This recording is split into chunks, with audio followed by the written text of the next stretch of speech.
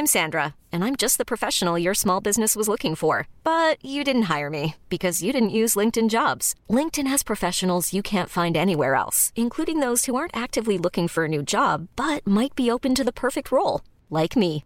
In a given month, over 70% of LinkedIn users don't visit other leading job sites. So if you're not looking on LinkedIn, you'll miss out on great candidates like Sandra. Start hiring professionals like a professional. Post your free job on linkedin.com/achieve today. Ever catch yourself eating the same flavorless dinner 3 days in a row? Dreaming of something better? Well, HelloFresh is your guilt-free dream come true, baby. It's me, Keke Palmer. Let's wake up those taste buds with hot, juicy pecan-crusted chicken or garlic butter shrimp scampi. Hello Fresh.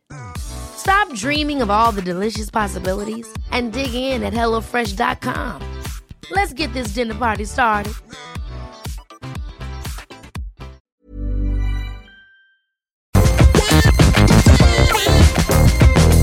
It's a very, very, very, very special Tuesday, ladies and gentlemen, because I have the ultimate announcement. It's good news for me, but possibly some sad news. But hey, I still have the most amazing show lined up for you, ladies and gentlemen. We have little time because this is the last show. Let's do this.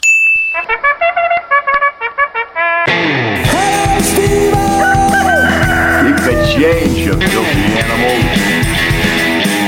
Ladies and gentlemen, welcome back to Hello Steve-O Podcast, episode 93. I've made it back. I've made it back from where I was making a movie last week, and what an amazing time I had. Thank you to everybody on Patreon who listened to the episode that went out a day later, went out on Saturday, but got loads of messages about it and got loads of good feedback. Thank you so much. I'm pretty sure I've replied to most of you.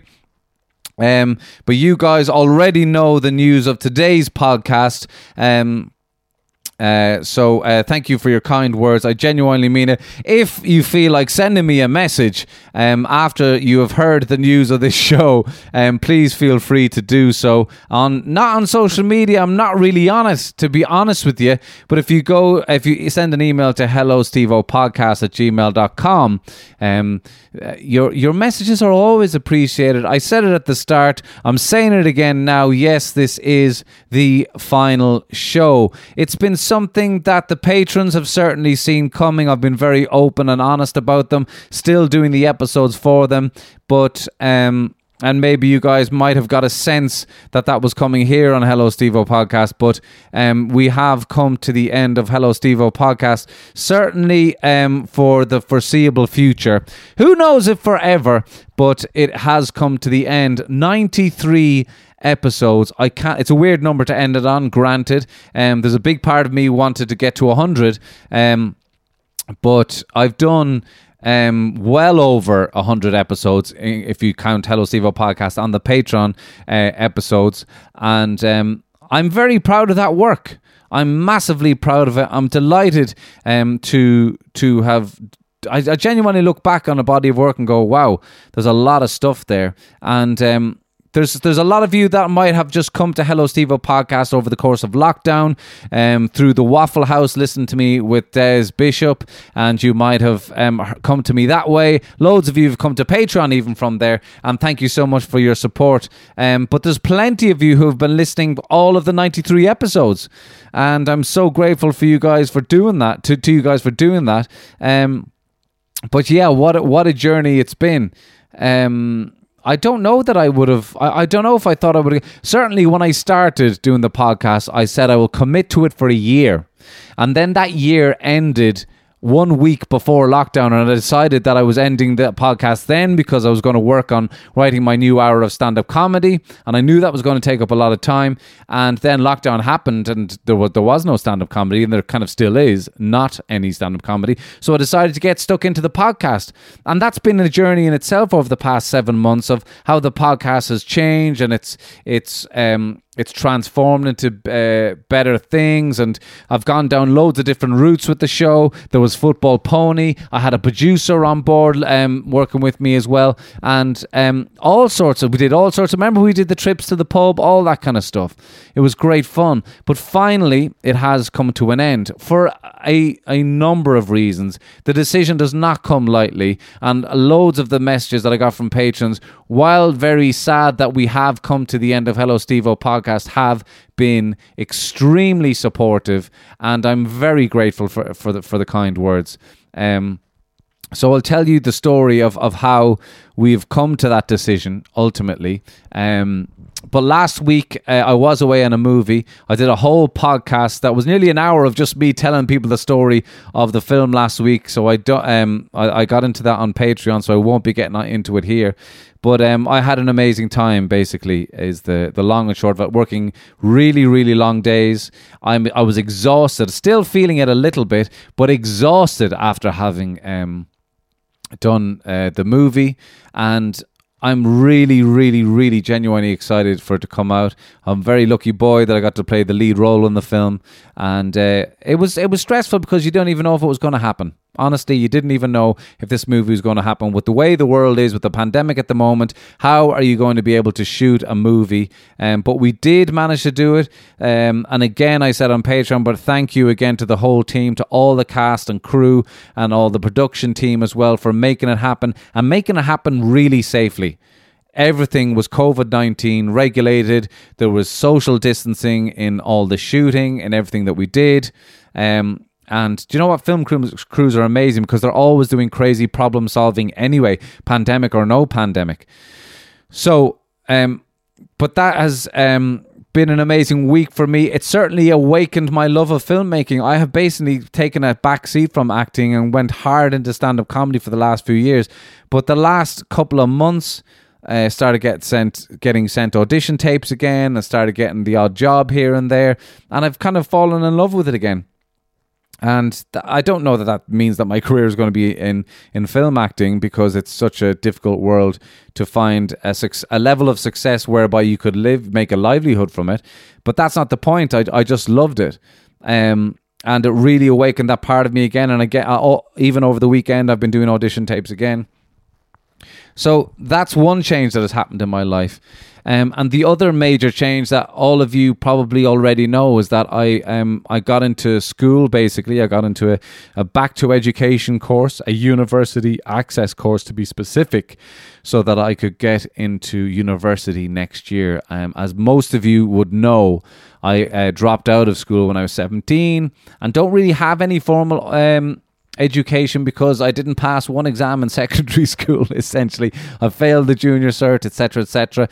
And I think that's like 10 years ago I actually tried to go back to school, and I ended up getting caught up in the acting world and following this line of this life essentially, and then ended up from that into stand-up comedy, and that has been fantastic. I wouldn't change any of that. But there's definitely a huge part of me that longed to have an education. And today, as I record this on Monday, the 5th of October, coming up to 6 p.m., I've just finished my first day of school, and we were doing English literature at one point, and we happened to go through all the literary terminology for how we're going to analyze a poem, and I'm like, good fuck, I'm stupid. But I enjoyed it, you know. That's what learning is, isn't it? It's not knowing and finding out and taking in information. I can feel my brain has already been expanded with one day, you know. And I'm so happy to be doing it. But the realization hit me hard last week when I did the induction on a Zoom call from just before I was about to go onto the film set to shoot some scenes. And the realization struck me massively how much work this university access course is going to be. It's not just a walk in the park. And so it was then that I kind of... And then when I was filming, I had no time to be able to record the Patreon podcast. And then it was like I was under so much pressure. I didn't have a minute for a whole week that I could do another podcast. And there's so much work has gone into the podcast. And I said this to the patrons. I've loved doing this podcast, and I'm very proud of what it is, and lots of compliments about the production and the level of quality that the podcast is. And I can't drop that. I can't continue to do a podcast and the quality of the podcast drops off because I don't have the proper time to commit to it. I don't think it's fair on you, and it's certainly like I don't believe in that. You know, for me, I try to do something and I try to do a really good job of it, and that's why it was the only thing left that I could do. You know, if I was to take everything on, if I being honest here, I sat down and thought of these things. I'm a dad, and my daughter is coming to a really important stage in her life where she's starting school, and that's bringing up its own challenges. I've got to be there for her, you know. I've got to be there to support her in doing in doing those. I remember going to school when I was 3. I remember how hard school was for me. And I remember how, the certain things that were around in my world that didn't give me a safe family structure in my world at that young age, that affected me being able to be good in school. So I'm not going to let that happen to my daughter. So I've got to be there. I've got to be a good dad, and I'm a pretty shit boyfriend, if I'm being honest. If I'm looking at my performance of the last week, and I want to be good at that as well. And of course, I've had massive dreams about stand-up comedy and the podcast and all that stuff. And that doesn't mean that it's all gone or anything like that. It doesn't mean that I'm not going to be doing stand-up comedy again. It does mean the course of my life has changed for, as I say, the foreseeable future, probably till the spring at least. But anyway, I've got being a dad on my plate. I was putting out 2 podcasts a week. Like, that's a lot. I reckon that's about a day and a half's work between organising, editing. I produce everything. That's about a day and a half's work. If stand-up comedy comes back, where am I going to write the jokes? If I'm back out on the road doing gigs again, that's a day's work is gone all the time, you know? I've also started I didn't tell you guys here on the podcast. The patrons know about this, but I've started writing a book. And I'm really happy with the first section I've done of it, if I do say so myself. Woo! But I'm very excited about that. But that writing a book takes fucking time. For a short book, for what I'm writing, it's got to be 80,000 words for a short one. I've only done 10,000. And obviously that'll be edited and blah, blah, blah. So there's a lot of work that goes into that. I did a full week of writing on that to get to that point. So I need the time to be able to do that as well. So I want to be able to create this book. I want to be able to do the acting stuff. I want to be able to write stand-up comedy, and I really, really want to pursue my education. And I want to be a good dad. I can't do all of those things at a high level. I'm spreading myself too thin, as the fella says. And so it was just one of those things that I was it did feel like a weight off my shoulders last week when I made the decision to do it, because it feels right, you know. And I said it on Patreon last week, the one regret that I have in my life is that when I knew changes were coming, or I knew I had to make a decision of a change, that I didn't just make the change sooner. Like I might have been in a job for a year extra than I should have been, when I could have just moved on. When I knew it was time to move on a year beforehand. You know what I mean? We've all been there. We have all been there. And I feel with this one, I'm really just going, boom, let's move on. Let's make this decision and move forward. Now, I still will, I think, be doing the Waffle House. I don't know how regular I will do that. I haven't spoken to Desmond about it yet. But we'll see, you know. But honestly, I am over the moon with just doing the day's work today, the school work, and I feel good about having an education. I'd love to go on again. I know this might sound stupid to a lot of you guys. I'm 34. I'm going to be 35 very soon, in a couple of weeks. By the time I finish this university access course, and if I was able to go on and do a degree, I'll be nearly 40. And there's nothing wrong with that, but I do have a regret that I didn't do that earlier on in my life. And I genuinely wish I had something a bit more solid under my belt. However, I've got great life experience, and I'm very proud of it. And this podcast has been a great life experience. I don't think, from the bottom of my heart, I don't think I've had one negative experience from this podcast. I don't think I could say anything bad about it. I've made friends with a lot of you guys on social media. We've had great conversations. Lots of you have been very giving of your lives to me. And I've always, with regards to your messages and your emails and stuff, and I've always just tried to make something that was honest and that was good, you know? And I think while it's a lot of you might be upset that we've come to the end of the road with the podcast, the reason I make this episode today in the way that I do is that I wanted to show you guys that there's over 93 hours is available there and it's still relevant. You haven't listened to all of them and there's a lot of good stuff in there. And there's, you know, where I started out from when I started doing the podcast, which was I actually recorded the first episode 3 years ago, and then I didn't really have the equipment to go and do it myself. I had to go, the first time I did a podcast, I rented a studio out to meet the guest. It cost me €60. And I was like, this is not sustainable because I can't pay €60 every time that I'm going to go and make a recording. So I had to buy the podcast equipment, which was microphones. For me, actually, at the time, I had to buy a brand new laptop as well. So it cost me to get the recorders, to get the microphones, to get the cables, and to get the laptop, the SD cards, etc., the guts of €2,000. Now, I've definitely not made that back on Patreon. I'm not complaining. But I'm just giving you a picture of the challenges that I was up against. I was making coffee at the time and doing stand-up comedy gigs, and that's how I made money. So I had to figure out a way to get this equipment so I could make a podcast.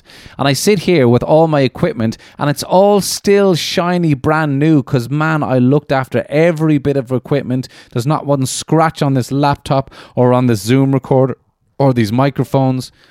Because I respected them, I wrapped them away carefully. They still go back into the original packaging when I pack them away at night. Because I knew these bits of equipment, they were expensive, but they were so important to me to be able to entertain you guys. And it feels weird, like even with the equipment now that I'm holding, that I remember just spending nights on Amazon saying, how can I scrape the pennies together to get all this stuff? And I sit here owning all this stuff while it looks brand new and feeling that I've come to the end of using it a little bit, you know? It's a bit weird.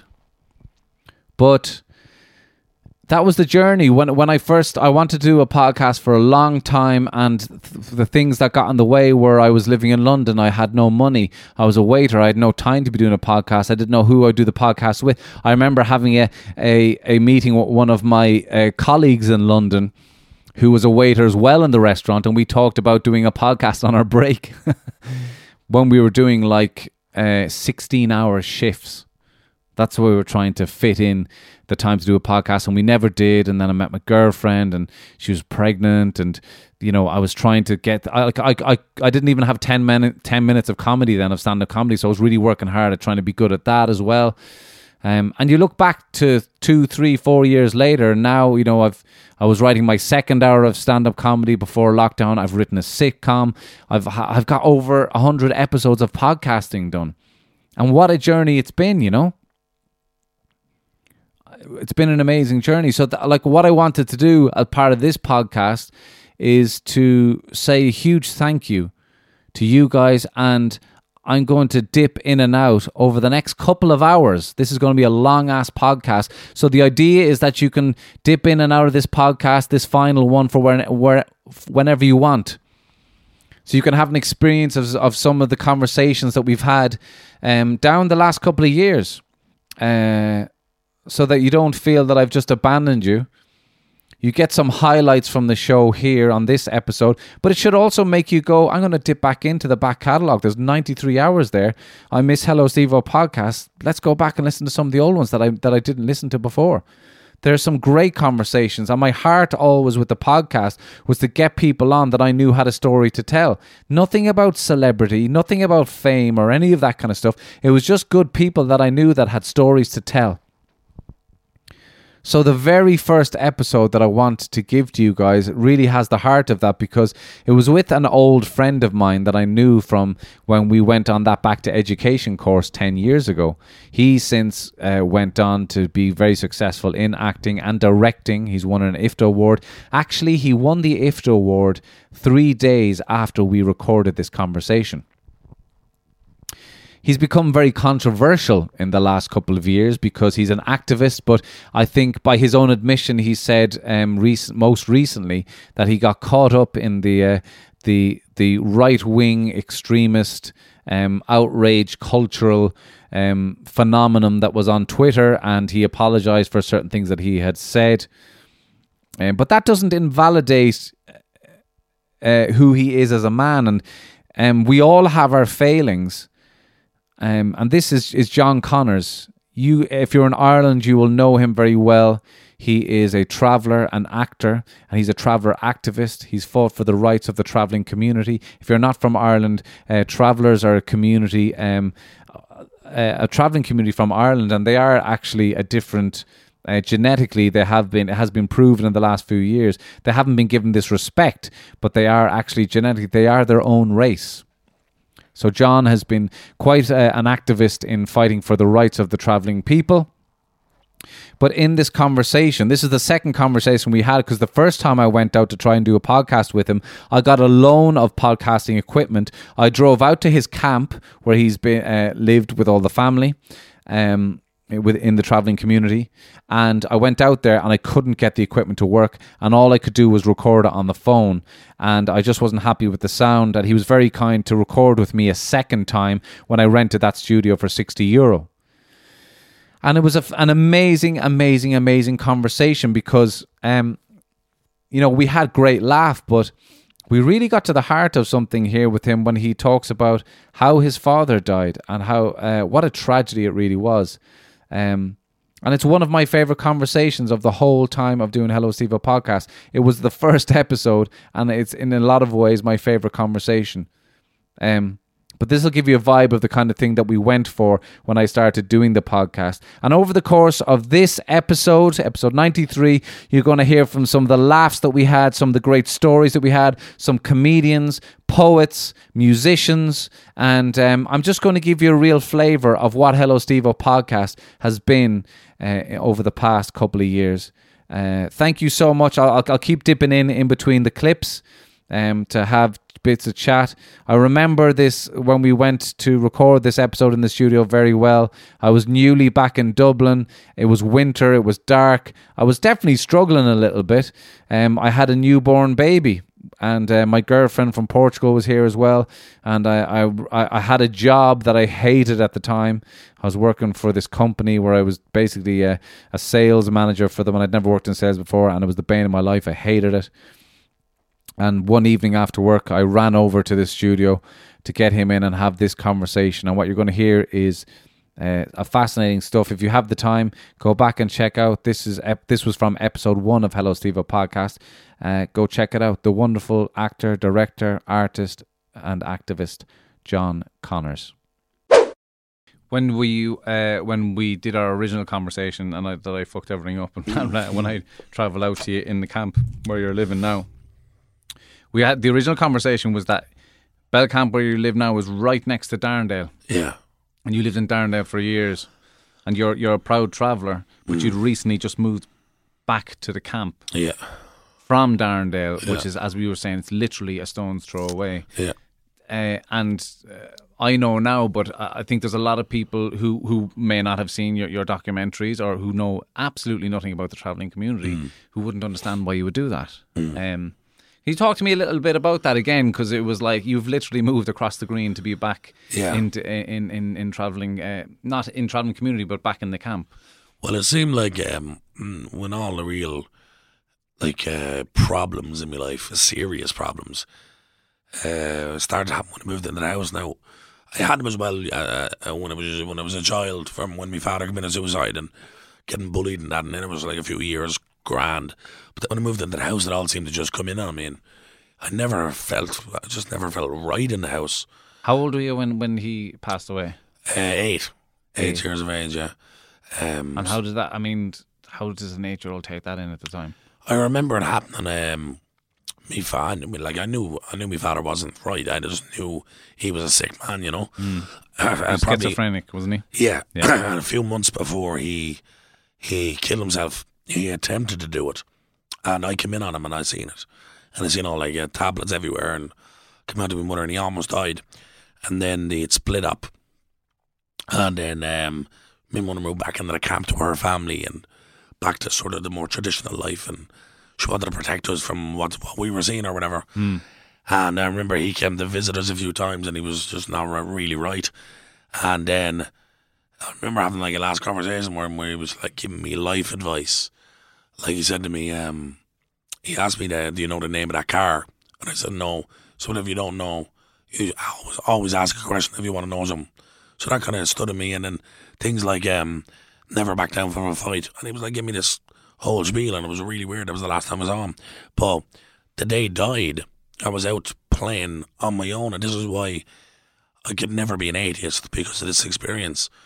I was out on like the field, backfield of my camp, and I was by myself. I was feeling really lonely all day for some reason, and I kept hearing my father call me, Jono, Jono. That's what my family would call me. My mother's side anyway, Jono, Jono. And I kept going. I walked over to my mother and was like, Daddy's calling me. She's like, no, your daddy hasn't been here in a week, so definitely not him. I went back and I heard him again. And then about 2 hours later, I was having my dinner, and a cousin of my mother's came in and told her he was working in the Belcamp College, where we shot Carver gangsters. Right. And he came in and told her that he found my father drowned in the river.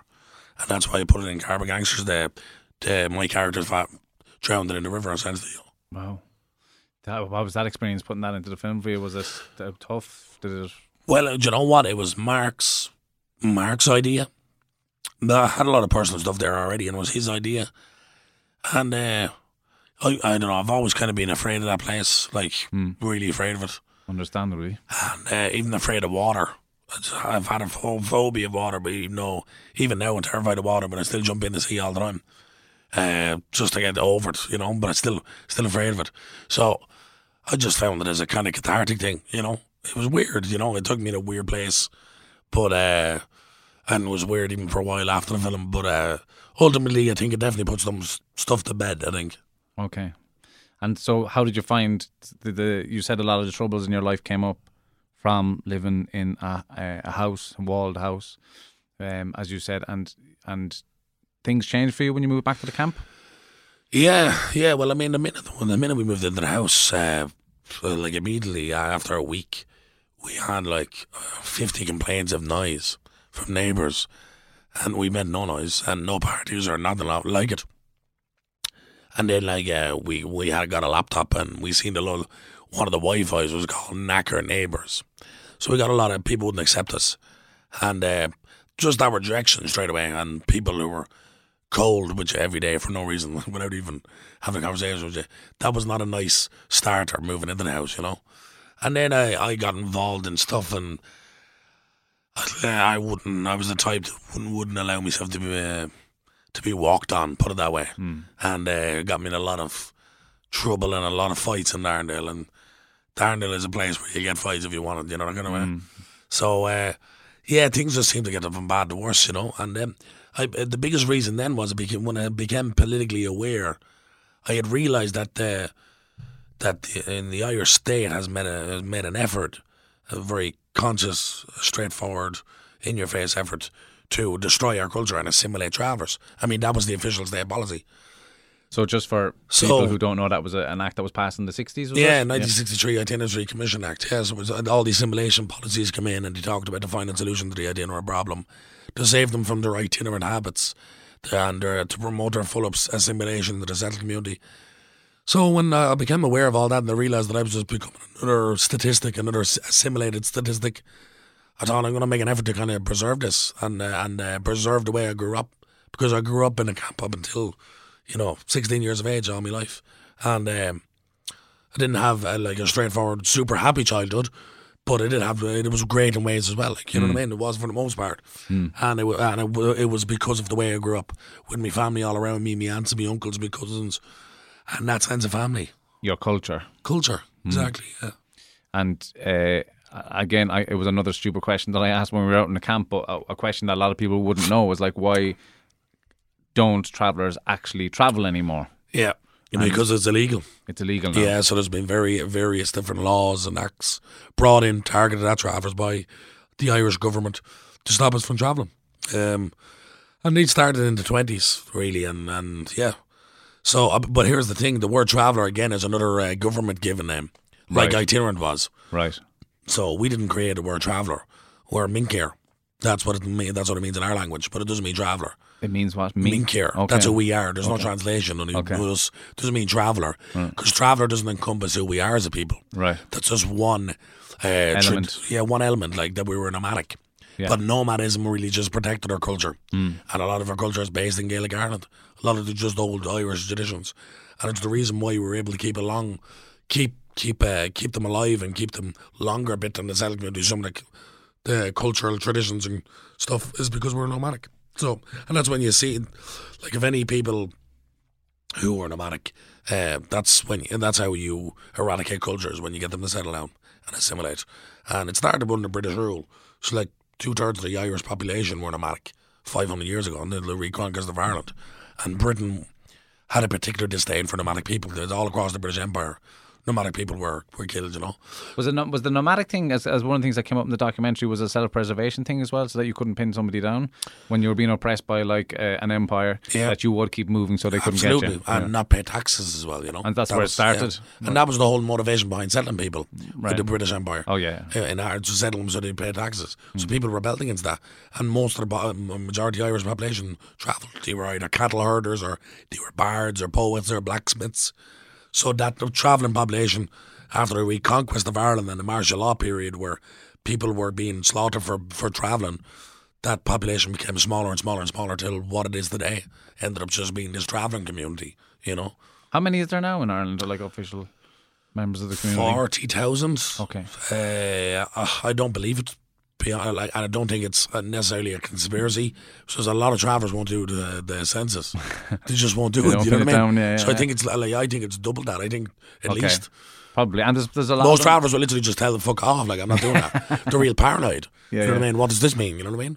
Or some will do it and they won't they won't identify as traveller on it. Right. Okay. You know what I mean? So so our population appears to be much smaller than what I think it is. Yeah.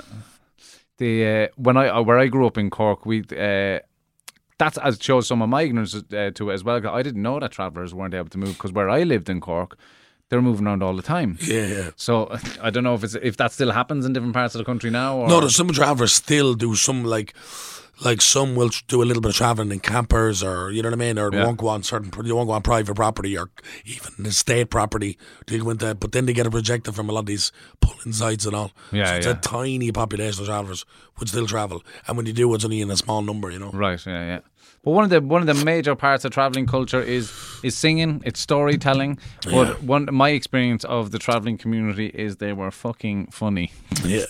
Their characters, and especially the women. Yeah. Very, very funny. That's something that I don't know, people just don't seem to be aware of this kind of. I totally agree with that, man. It's something I'm actually always talking about. And when I introduce friends of mine, friends into my community and into my family, that's what they realise, and that's what they remark on the most. Yeah. Like Damien Dempsey talks about that. Yeah. The slagging out of travellers and it's constant, you know what I mean? Like it's just a part of my life. Yeah. And he thinks I'm a great slagger. Right. And the mutual friend Teddy thinks I'm the worst slagger in my family. Right. And then they come in and my family will just rip you apart. And they don't care.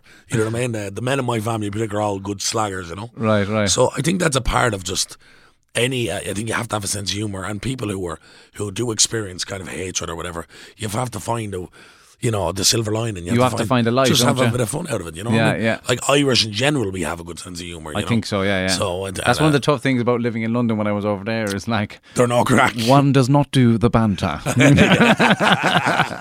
you know what I mean? It's a different. It's a different man. I don't know what it is. I find the English sense of humour just shite. Right. I mean, Scousers and Manx now. Yeah, that's but a lot of them is influenced by the Irish. Yeah. You know what I mean? Yeah, that's true. Like, and they're influenced by Liverpool, but their accent is basically a mixture of the Irish and Welsh accent. Yeah. So they're northern. There are a lot of Irish planters there, but the Londoners and that. And let's not generalise, but a lot of them are not great crack. Like, we're already in loads of trouble for this. And I'm born in London, mind you, as well. I know, that's right. You're English. I was I'm about not to say fucking that. English.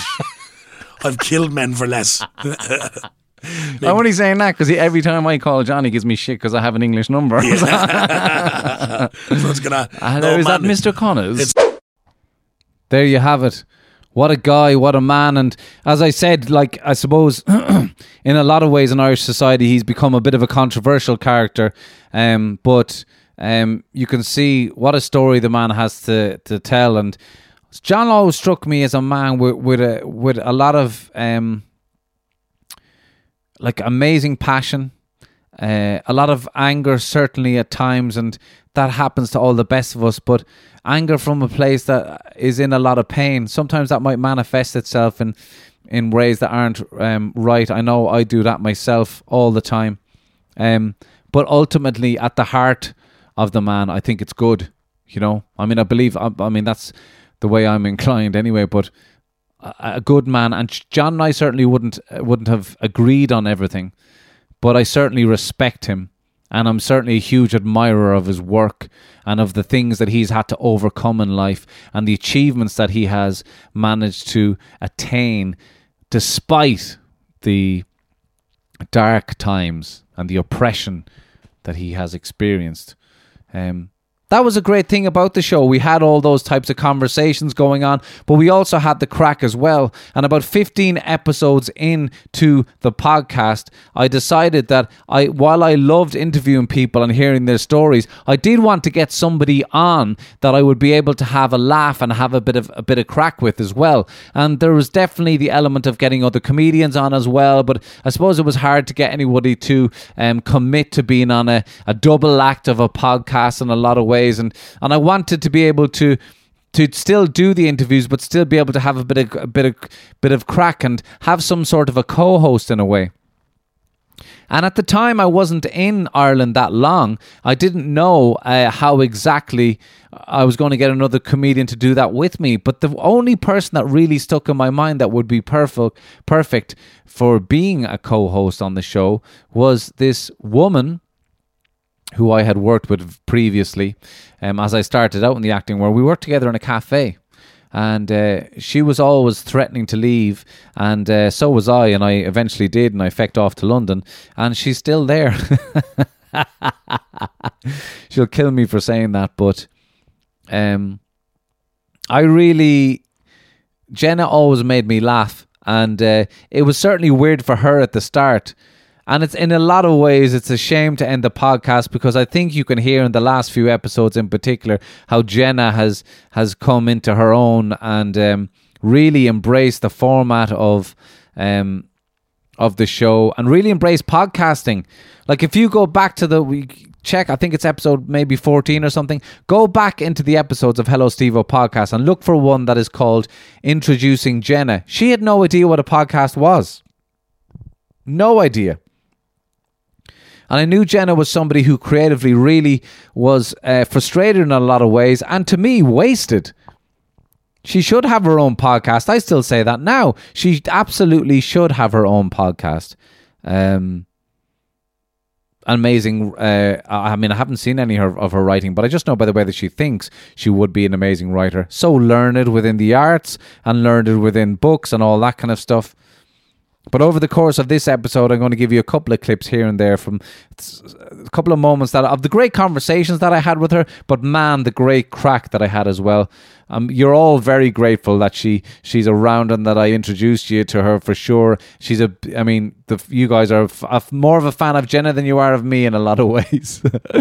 But anyway, here's one of the early clips of myself and Jenna, back when we used to do them over in her house. And I do have an attraction to doing that kind of thing, like I know people go to Thailand and spend 2 weeks meditating on the sanctuary and all that kind of stuff, and doing a colonic irrigation every day and not eating and all that. But it's supposed to be very good for you.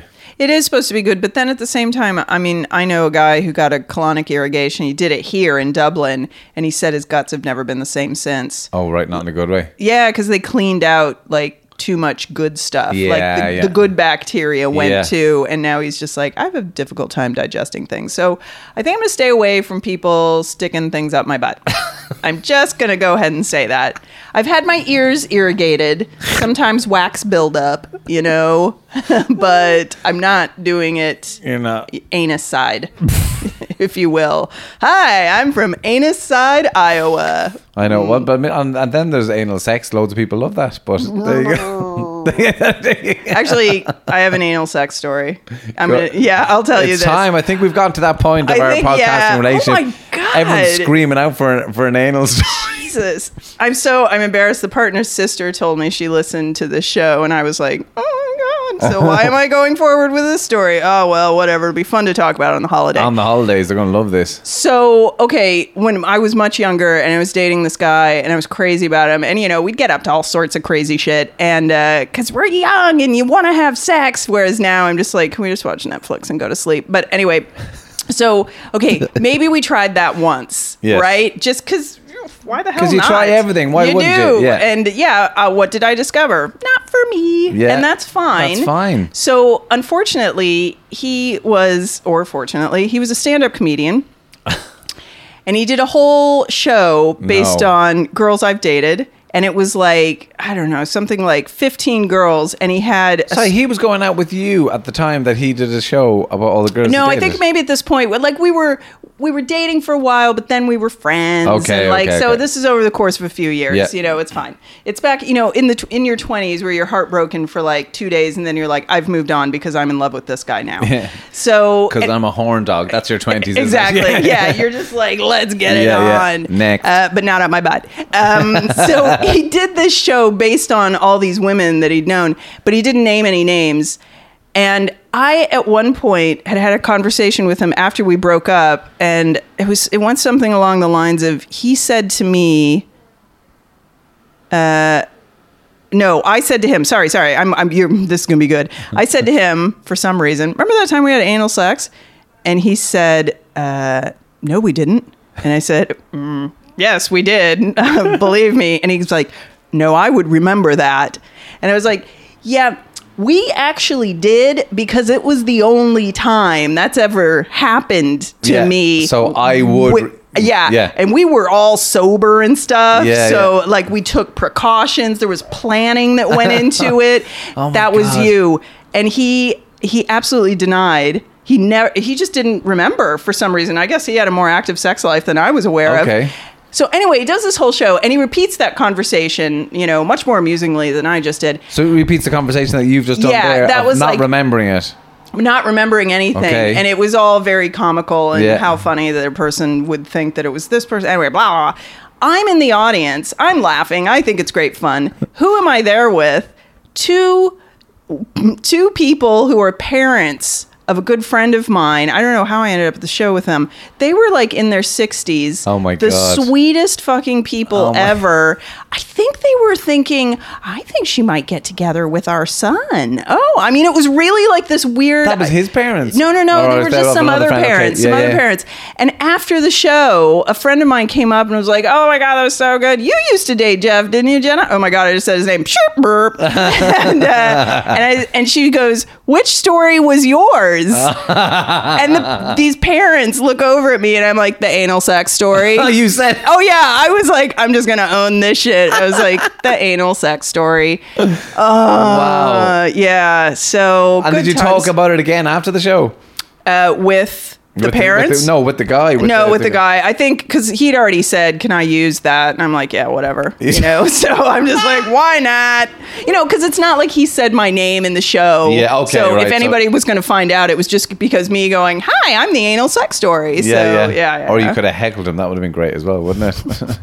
You fucking do remember. Yeah, you do. And it was the best of your life. Okay. I remember. Yeah. Still hurts. I've got the scars. How do you know that? Oh, I don't want to talk about it. Oh, okay. Jesus. Yeah. Anyway, it's a funny one, deal. I remember going to being in London and being with girls much more liberal than in Ireland, and they would be making you do stuff rather than making you do and you were there sobbing, going, please, I don't want to. But I said making you do is it was more like let's fucking go basically all the time. It's like, oh wow, welcome to London, baby. I know there are times that's great when some people are really into that. They know what they want and they just go for it. I am so not like that, and when you meet someone who's like it's really overwhelming. And you're just like, of course it is. I don't know if I'm ready for this.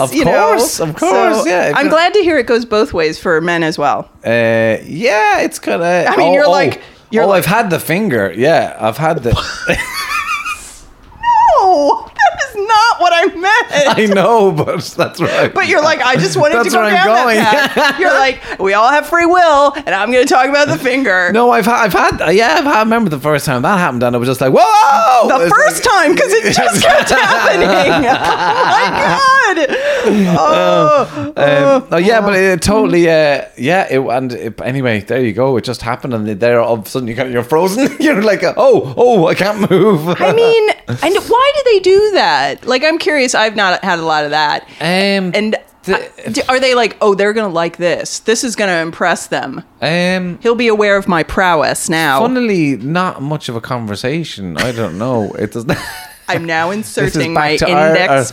Well, it's just all kind of heat of the moment kind of thing. And you're like, yeah. Roll with it. I think it's because at that particular time, she was enjoying that herself. Oh. And so then I think she just assumed when I was in a certain position that she would just go whoop, and I was like, whoa. Okay. So there you go. Yikes. That's it. So I hope my daughter listened. Yeah, exactly. This will be archived for later years, and she'll be like, Daddy, how did we get sex? On to anal sex I from don't your know. fitness regime? Oh, yeah. Well, it's my own personal exercise routine I have. No. I don't. Running away from anal sex. Like, Keeps me fit exactly. and healthy. Exactly. Here it comes. Run. So it's high fat, high protein. High fat, high diet. protein. Yeah, let's get back on track. And so I'm doing that, and that's fine, because who doesn't love fat? Poor old Jenna. I did just get off the phone to her today to tell her that that was the end of the podcast. So I feel bad that you guys didn't get to say goodbye to her or anything like that. She is, as she promised, though, she will be coming over and we will do a final Patreon episode. So maybe we can add on a little short goodbye from Jenna for next week. We had all sorts of people coming on the show, and again, it was all about interesting stories. And one that I thought that you guys might find interesting to look back on here was the story of my mother, because of her being an immigrant, but of her having the interesting story that she has. It kind of does tell you a little bit about me to a point, because, you know, I didn't grow up in an Irish household. I grew up in Ireland, but you will hear this woman and you'll realise that, there's a different culture going on there in the home. But my mum is a really interesting woman. She's a bit of crack as well. But it was a super interesting conversation with my mum, especially when she talked about growing up in Argentina.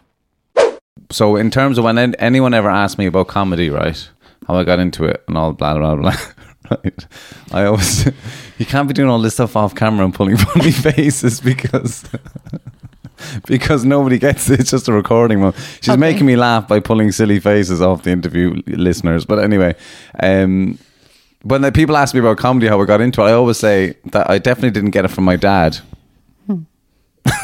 Yeah, no, you're right. No, you definitely didn't get him from him. No. Did you? Were you always a bit of a performer? Because I remember you telling me stories about being in school and being asked to. Yeah, I suppose, I was an only child, and when you're an only child, you develop more your imagination because you haven't got playmates, and so you are more creative in that sense. And my household was quite restrictive, and so when because of the size of it. Not because of the size, it's because of the parenting style. And so it wasn't a place where you could express freely who you were. So when I was in secondary school more than in primary school I don't recall about doing anything. But in secondary school, I started to imitate teachers and the way they spoke or the way they taught. Or people from the television. So if we had a free hour that the teacher didn't turn up for teaching school because they were sick or something like that. So you were left in the classroom to your own devices? We had a supervisor there by the door, but sometimes maybe the supervisor left or whatever, but he let us do things as long as we were not too rowdy. So the girls will say, oh, come on, go on and imitate so and so. So I used to go and stand up and imitate different people. I got quite good about one particular teacher who came from the northeast part of Argentina, where they have a peculiar accent. And And she was so happy with me imitating her that she used to take me to other classes, so the other classes would hear how she spoke about me. You're the performance school. She brought you around to. So where in Argentina was she from? Like Mendoza area or Salta? No, northeast. So she was from Corrientes, which will be the area bordering with Brazil. Okay, right. Yeah. And what's the difference in the accent there? A bit more sing-songy? It is a much more musical. Now I wouldn't know because it's a long time ago and I haven't been there, but it's a different accent, So what are your memories of growing up in? Because everybody listening here now, I doubt there's anybody listening in Argentina. And every time I go to Argentina, which is not always that often, I always think flying in, looking over the city and kind of realizing how huge Buenos Aires is and this whole other world that's going on the other side of the world. That I grew up with very little awareness through you, but nobody back in Ireland knows what Argentina is like, kind of a thing. What are your memories of growing up in the apartment with your mum and dad? Well, initially I was in a house that we were rented, and it was a type of the design of house, I would say Italian style, because there were so many immigrants from Europe who came after the Second World War, and even before that, Buenos Aires was always looking to Europe for the building and all of that. So the type of house that I grew up until I was 6 years of age was a house that had a patio. And what you mean, the patio was like a rectangular place, and the kitchen was at the bottom. And then the bedrooms were next to each other, but the patio was not covered. So what it was connected were the bedrooms. To go to the kitchen, you had to come out of the bedroom to go into the kitchen. Oh, to go across. So you got to go across the patio from the bedroom. A little bit, just around the corner. Okay. It was in a corner. So that was the type of Italian type of housing, that kind of like what Marcella and Clemente were living in recently enough, kind of a thing. Yes, exactly. Yeah, those type of places that the rooms face the square, the patio. Yeah, exactly. Yeah. That's the way it was. But then we moved into an apartment which was just a one-bedroom apartment, and that was quite small. I would sleep in the living room, which was living room and dining room together, and my parents had a bedroom, I was an only child. My friend across from the corridor, they were in another apartment, and there were 5 in a one-bedroom apartment. In the same size of apartment? Yeah. In the was same. Was that Irene? Yeah. Okay, wow. So I didn't realize she was literally across the hallway from me. Oh, wow. And this is in Buenos Aires city center? Buenos Aires, it would have been around 20 minutes on the metro from the really city center. Okay. It was a neighborhood, like the French would call a quartier, a neighborhood, which was predominantly Jewish. Yeah. That's right. I remember you saying that. Yeah. And so when you're growing up at that time, what was it called? Villa something? Was it a Villa? Or? Villa Crespo. Yeah. Oh, you were in Villa Crespo. Okay. Right. Yeah, which I've been to now many a times. Yeah. Since, which is technically where Mario Menino still live. In Villa Crespo exactly. And all that kind of stuff. Yeah. So you were in that area that whole time. Wow. Yeah. We always live around the area, with the exception one year that we moved further away, like 15-20 minutes to another area just for a year, and then we came back. And what did your mom and dad do? My dad was a barber, and barber in the city center, where in the part of Buenos Aires, which is next to the port, where all the banks are and all the investment places, where the government house is, Casa Rosada and all of that. So he was a barber first in one barber shop, which was quite large, and they also sold tobacco and pens, and there were loads of different barbers, and it was called Casa Britannica, British House. Oh. I don't know for why, what was the reason. And then he moved to another place.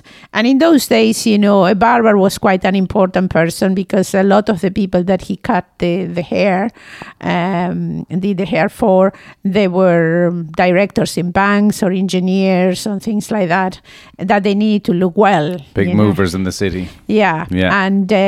And my mom just worked from home. She just did things in the house, but she was always knitting or doing things for selling and things like that. Yeah. That's why she made a lot of, you were saying before that you got embarrassed at certain points when because she made a lot of your clothes. She did made of a lot of my clothes, and they were not to my liking, and I didn't like the material, but she was quite a strong personality, so you had to wear them, and it was it was a bit hard.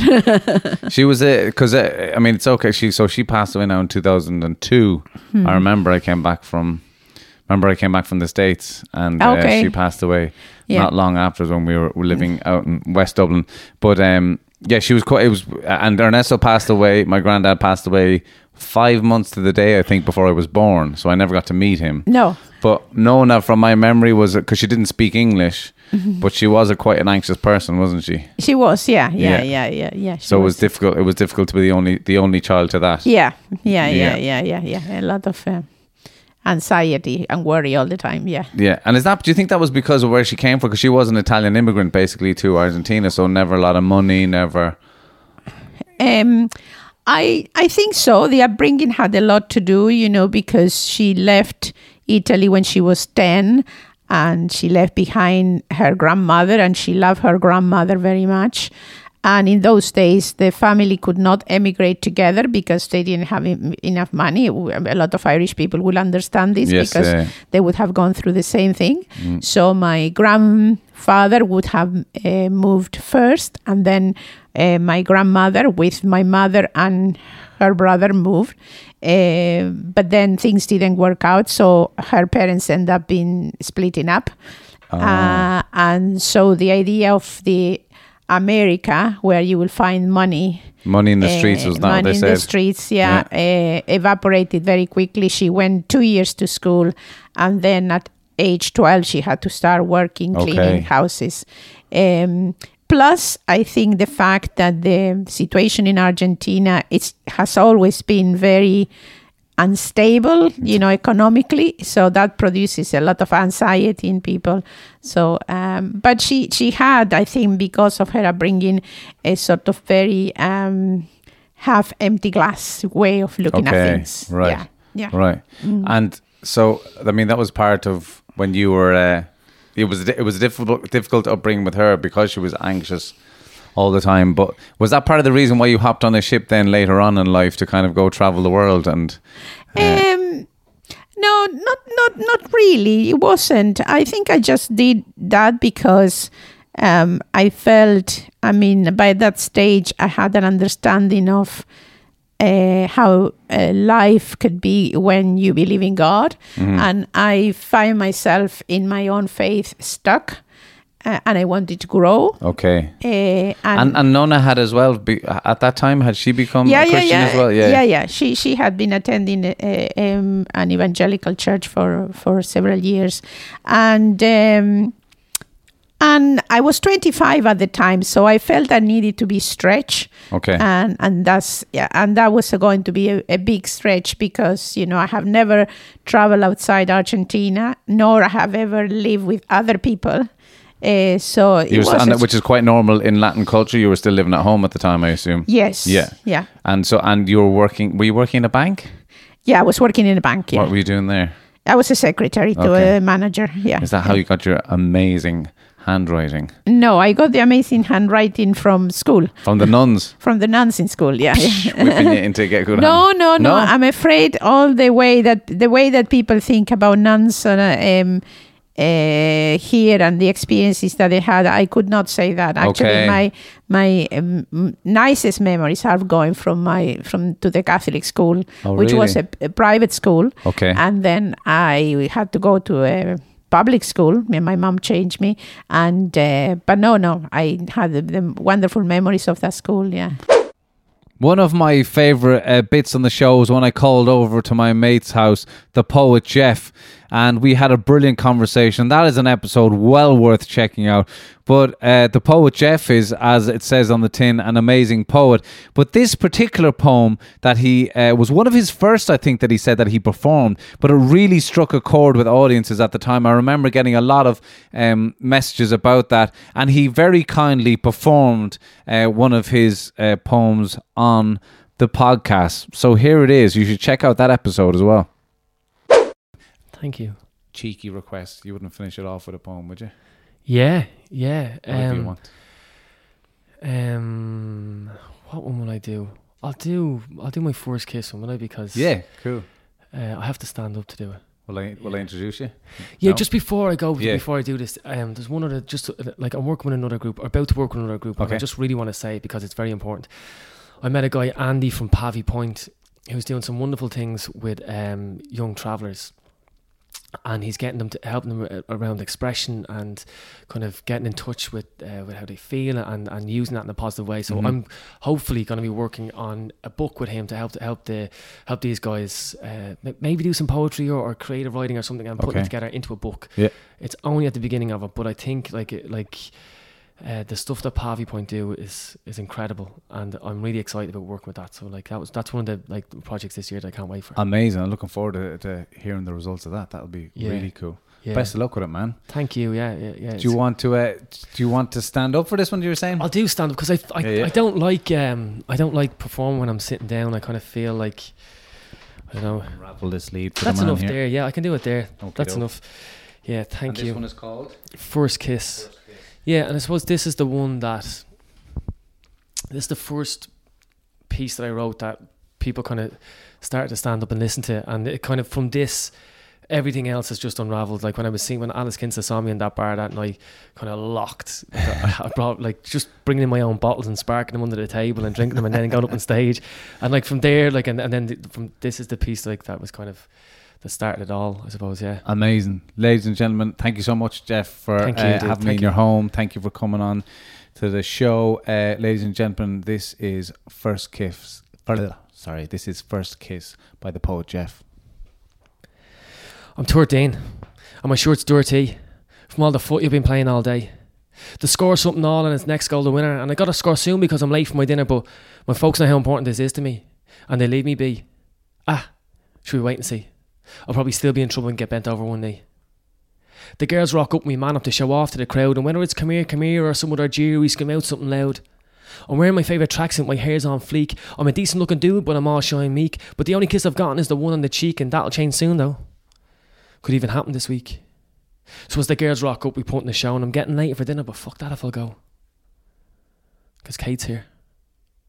She walks up to me, slowly, softly, and with those eyes and that hair she looks deadly, and in my dreams she has led me into all sorts of happiness. But right now it's just us. What's the score, she says? Who's winning? And just like my dreams, this is just the beginning, so I smile and say nothing, just take her by the hand. Rub my fingers down by the side of her face so I show she understands. It's time to step up to be a man, and as she's squeezing my hand, I kiss her lips. There's moving in both of her hips to show it's going well. Well? What? Shit. I drifted off there. And she's staring at me waiting for an answer. Something about footy, yeah, I think I'll chance it. We don't really keep score. It's kind of more for the love of it. Fuck. What a tit. She'll think you're full of it. Cool, she says, and walks away. My first kiss left away for another day. I'm 14, and the kiss still hasn't come. I tell my friends it's more important to have fun. I'm still playing footy, but inside I feel numb. Jesus Christ, Jeff, just kiss anyone. There's an under 16 disco and I ask Kate again. We go over here and then try and pretend that there's no real attraction, that we're just there as friends, but the way she looks at me is crazy, and I wish I could beg, borrow and lend some courage. Just for the night. Just fucking kiss her, dude, before she bails and take flight. She won't wait forever. And tonight she's looking better than ever. She's like an angel from me Yeats' love letter, blonde hair, blue eyes and just a hint of eyeshadow. She's in a new dress too. Don't be stupid, dude, this is all for you. Bring her out to the dance floor, get the congrats from the crew. Hopefully, this time will be new. She whispers in my ear that she likes my new shirt. Now looking back, it was too big, but that didn't matter to her. We slow dance to some song about falling in love, and the kiss is coming quickly, but I'll sure need a shove. Just stop thinking about it. You make it too big an issue. Look at her eyes, dude, she's with you, it'll be bliss too. A kiss between young fools, it's on you. But you back away after the dance. You miss your chance. You make it too much about romance. Go back to the boys and their bromance. Fuck. Inside I feel ill. I feel like going home and throwing on the Smiths and then chill. I feel like crying if I could just sum up the will, but I don't. Kate looks overhurt. There's tears in her eyes. She thought I'd make the move and questions why. I question why. I want to tell her that I'm sorry. I'm sorry this was on me and that I failed. This first kiss feels like a prison. I keep building more walls to this jail. Kate walks over and starts dancing with Rob. He's only 2 minutes with her before he lobs the gob. He made that look easy. I feel queasy. What the fuck's she doing with that slob? You alright, Jeff? Me? Yeah, not a care. But inside I'm all quiet and I scream, it's not fucking fair. Hey lads, who wants to play truth or dare? I'll go first and smash this point back without coming up for air. I hope that'll take the hurt away. I'm 16 and I'm mixing with a new crew from work. I still haven't kissed yet, but I blocked out that hurt. My friends think I'm gay, that's okay, maybe it's this flashy shirt. It's certainly something with the way I dress, which is the only way I can express. So I care less and less and less. Fuck it. I started drinking. Not a lot, just 1 or 2. This dude I work with tells me he thinks I'm mad smooth. Says I should leave behind me a trail of women without being rude. Says women are there to be respected and not a commodity to be used. I'm stuck in his every word like glue. He's like a brother to me. He's a special kind of guy. He says he'll help me get over my fear of being shy. Says the hardest thing about women is the first word, so just say hi. Introduce yourself. Ask if they want a drink and that you buy, and then just start talking bollocks and try and make them smile. It's a game. Enjoy the chase. That's it. This one day I'm working, the new hires begin. I go over for a gander to see what state they're in. I'm stopped in my tracks. I can't get my breath back.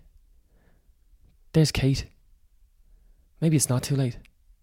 Maybe I could show her the ropes, be her mate, ask her out, kiss her, not make another mistake, but I have to play it cool.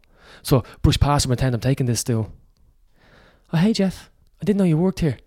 Yeah, a little while, got the job for my old here. I see you just started. That's ace. To be honest, I love working at this place. The people are cool and I made some great mates. So, how you been? Haven't seen you in an age. She looks at me with those vivid blue eyes and says, great. I'm going to find it hard to wait. Play it cool, man. Play it cool. Weeks go by and then months after that. Most break times it's just me and Kate having the chats and a lot goes back to the past and she asks if I still see the lads. I say, yeah, they're still there. Still having the crack. It's good to have her back. There's a night out in work and we're hitting a local bar. I ask Kate if she's going to feel the beat in my heart. It skips as she says yes, she'll be said to be there after dark. She says she's glad that I'm going and can't wait for the party to start. All I can think of is that I'm leaving my mark. Cool. See you Saturday, so. It was all fun and games in this part. I pick my shirt carefully. It's a match winner that fits and looks shit hot me. I share her put on a spray and a dolled up mercenary. I have to look good, so she just sits and stares at me. You look good, son. Are you meeting anyone nice? Nah, man, I'm just heading out for the night. She says okay, but I can see her think, yeah, fucking right. She sees that skip in my step and that look of the light. Tonight's going to be the night of all nights. I can't wait to get in and head straight to the bar. A pint of Dutch courage, mate, will you make it go far? See the lads in the corner all having a jar. My heart feels like a passenger in a spun out race car. Kate walks in and I stop. She looks amazing. I have to be careful now because she's got full gaze on. Wave over and smiles, happy day, son. It's like a romance from a play's come. I take my time before I go over to talk. Jesus Christ, Jeff, don't let her know the turd you stalk. Glance over for her, look, she's also grabbing a hawk. I take a deep breath and then I walk. That walk of walks. It's like my body is cheese, my mind is chalk. I hope I'm able to talk. Her hair soft on her face and her eyes vivid blue. She tilts her head slowly and stares straight at you. Her smile tells a story like she knows what I'll do, and her eyes light in glory saying it's on you, it's all on you. I smile and say hi and ask her if she wants a drink, and before she can think I grab her hand and feel my heart sink.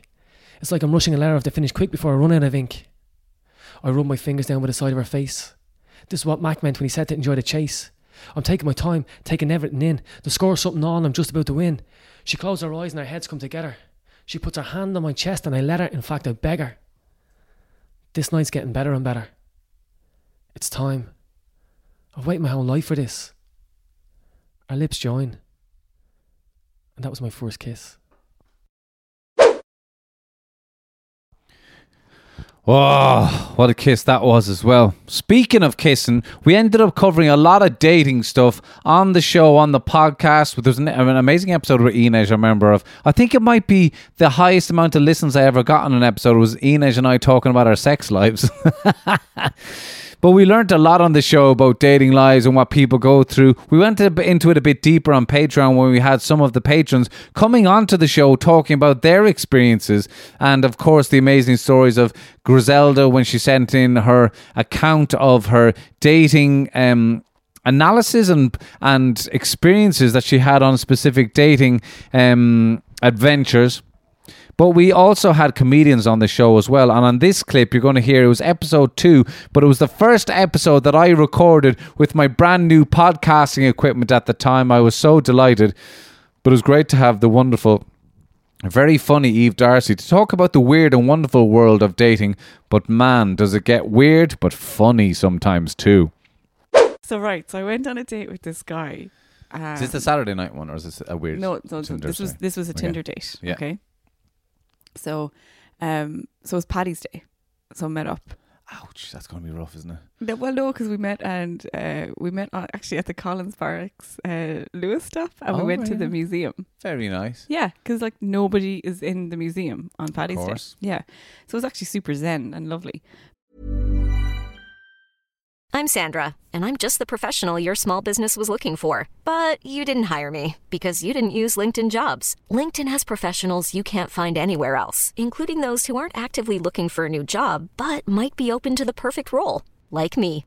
In a given month, over 70% of LinkedIn users don't visit other leading job sites. So if you're not looking on LinkedIn, you'll miss out on great candidates like Sandra. Start hiring professionals like a professional. Post your free job on linkedin.com/achieve today. Ever catch yourself eating the same flavorless dinner 3 days in a row? Dreaming of something better? Well, HelloFresh is your guilt-free dream come true, baby. It's me, Keke Palmer. Let's wake up those taste buds with hot, juicy pecan-crusted chicken or garlic butter shrimp scampi. Hello Fresh. Stop dreaming of all the delicious possibilities and dig in at HelloFresh.com. Let's get this dinner party started. Hey, it's Paige DeSorbo from Giggly Squad. High quality fashion without the price tag. Say hello to Quince. I'm snagging high-end essentials like cozy cashmere sweaters, sleek leather jackets, fine jewelry, and so much more. With Quince being 50 to 80% less than similar brands. And they partner with factories that prioritize safe, ethical, and responsible manufacturing. I love that. Luxury quality within reach. Go to quince.com/style to get free shipping and 365-day returns on your next order. Quince.com/style. Millions of people have lost weight with personalized plans from Noom. Like Evan, who can't stand salads and still lost 50 pounds. Salads generally for most people are the easy button, right? For me, that wasn't an option. I never really was a salad guy. That's just not who I am. But Noom worked for me. Get your personalized plan today at Noom.com. Real Noom user compensated to provide their story. In 4 weeks, the typical Noom user can expect to lose 1 to 2 pounds per week. Individual results may vary. But so we went there, and straight away though, very handsy, like straight away. How do you mean? He was. What would you like, as in like wanting to like put his arm like around my waist. And that's like, the first time you've met? Yes. Oh so, my God, that's too much. Like hypersexual. Like hypersexual. Is this an Irish lad? No. Yeah, see how I knew that. See how I knew that. There is no Irish bloke would try that. You're right. He's no Latino, Irish. That's for sure. No, he's British Indian, which is also not a combination you would expect to be like that. Yeah. Is he? Yeah. I mean, Indians can be. I have an Indian mate in London, and can get handsy. Yeah. This guy is super fucking handsy. My God. But I don't know. I can't be judging the whole of a country off my one handsy mate. Yeah. So okay, super handsy. Sorry, I suppose the suggestion is there that it's a cultural thing. But anyway, go on. Totally. Yeah. And you're right. Like I really don't think an Irish guy would have done that. No way. Yeah. Now, also, bearing in mind, I've been out drinking the night before. I was very hungover when we met. So, you're a bit hungover. Everything is like, you just want everything to be slow. You have the fear a little bit. Yeah, as well. but also you do kind of just want to be cuddled. Aww. So, there was like, I was like, it's kind of nice, but also this is weird. We've just met. But, so I was I was very delicate. And, so yeah, he was fun and all that. Like, he like good energy. However, it was very much like, he was you were under no, like I was under no illusion as to like what he actually wanted. Like it was kind of like we in conversation, but he had this look in his eye that he was like, I'm not listening to a word that you're saying, just want to have sex with you. And like, I'm not saying that like as a thing about me. I'm going to do an Irish thing now and be like, it wasn't about me. Genuinely, I think he would have fucked anyone. And no, I didn't fuck him at all, but like but he was just like, he was just so hypersexual. And So how does that date end? The date then, right? So, okay, we're on the date or whatever. And then he goes, because I said I have to meet friends or whatever. So I tend to do this actually whenever I organise a date. I have something to get do. Out, yeah. It's a good plan. So generally what it is like if I have a gig on, I'll organise to have a date before it. And I'll just like get the date done and then go do the gig. I'll be asking questions next time I see a gig. Well, generally because I kind of am like, I don't want to go into town and spend an evening just doing a date.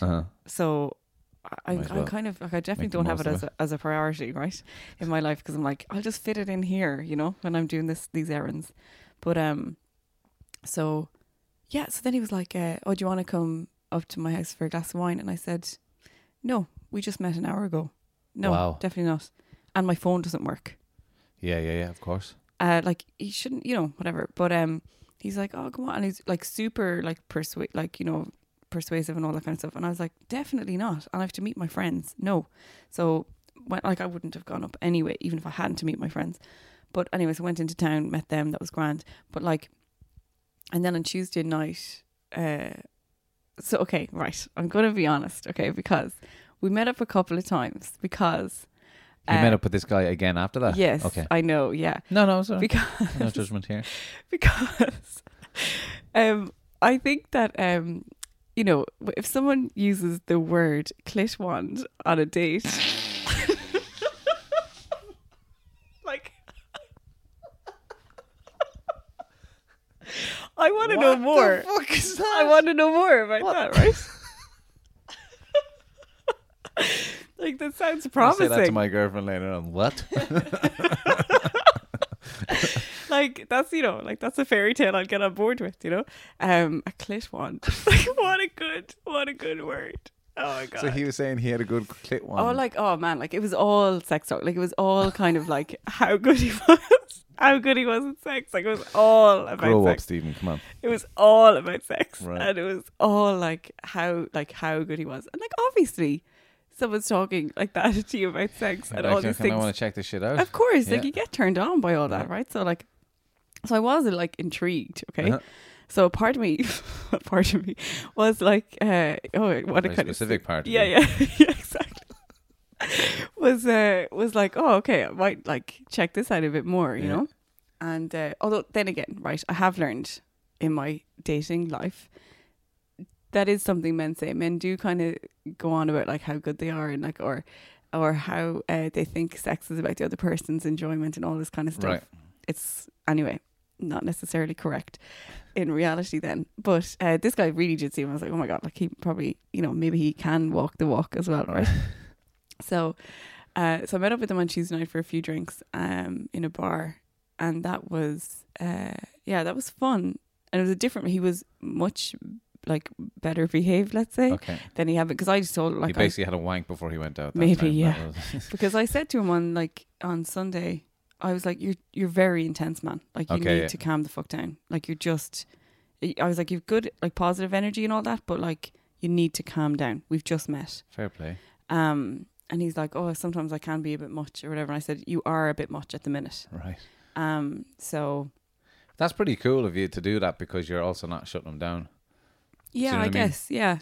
Because you know, maybe he's like genuinely excited by being, you know, around a beautiful girl, etc., and he's literally too excited. So you have to kind of go. That's what he was saying. But like, I mean, I'm like, I don't care, man. Like, it's not appropriate. You need to just calm the fuck down. But yes, it was still calm down, you fucking idiot, and kind of exactly, not complete judgment, I suppose. Yeah, exactly, and like not discarding someone so totally, but so we met on Tuesday night. That was quite nice, and then I was doing yoga on Saturday. He lives around like close to where I do yoga, and he was like, like morning or whatever, and I said, he's like, what are you up to? And I said, I'm just finished yoga, and he goes, oh, let's go for coffee.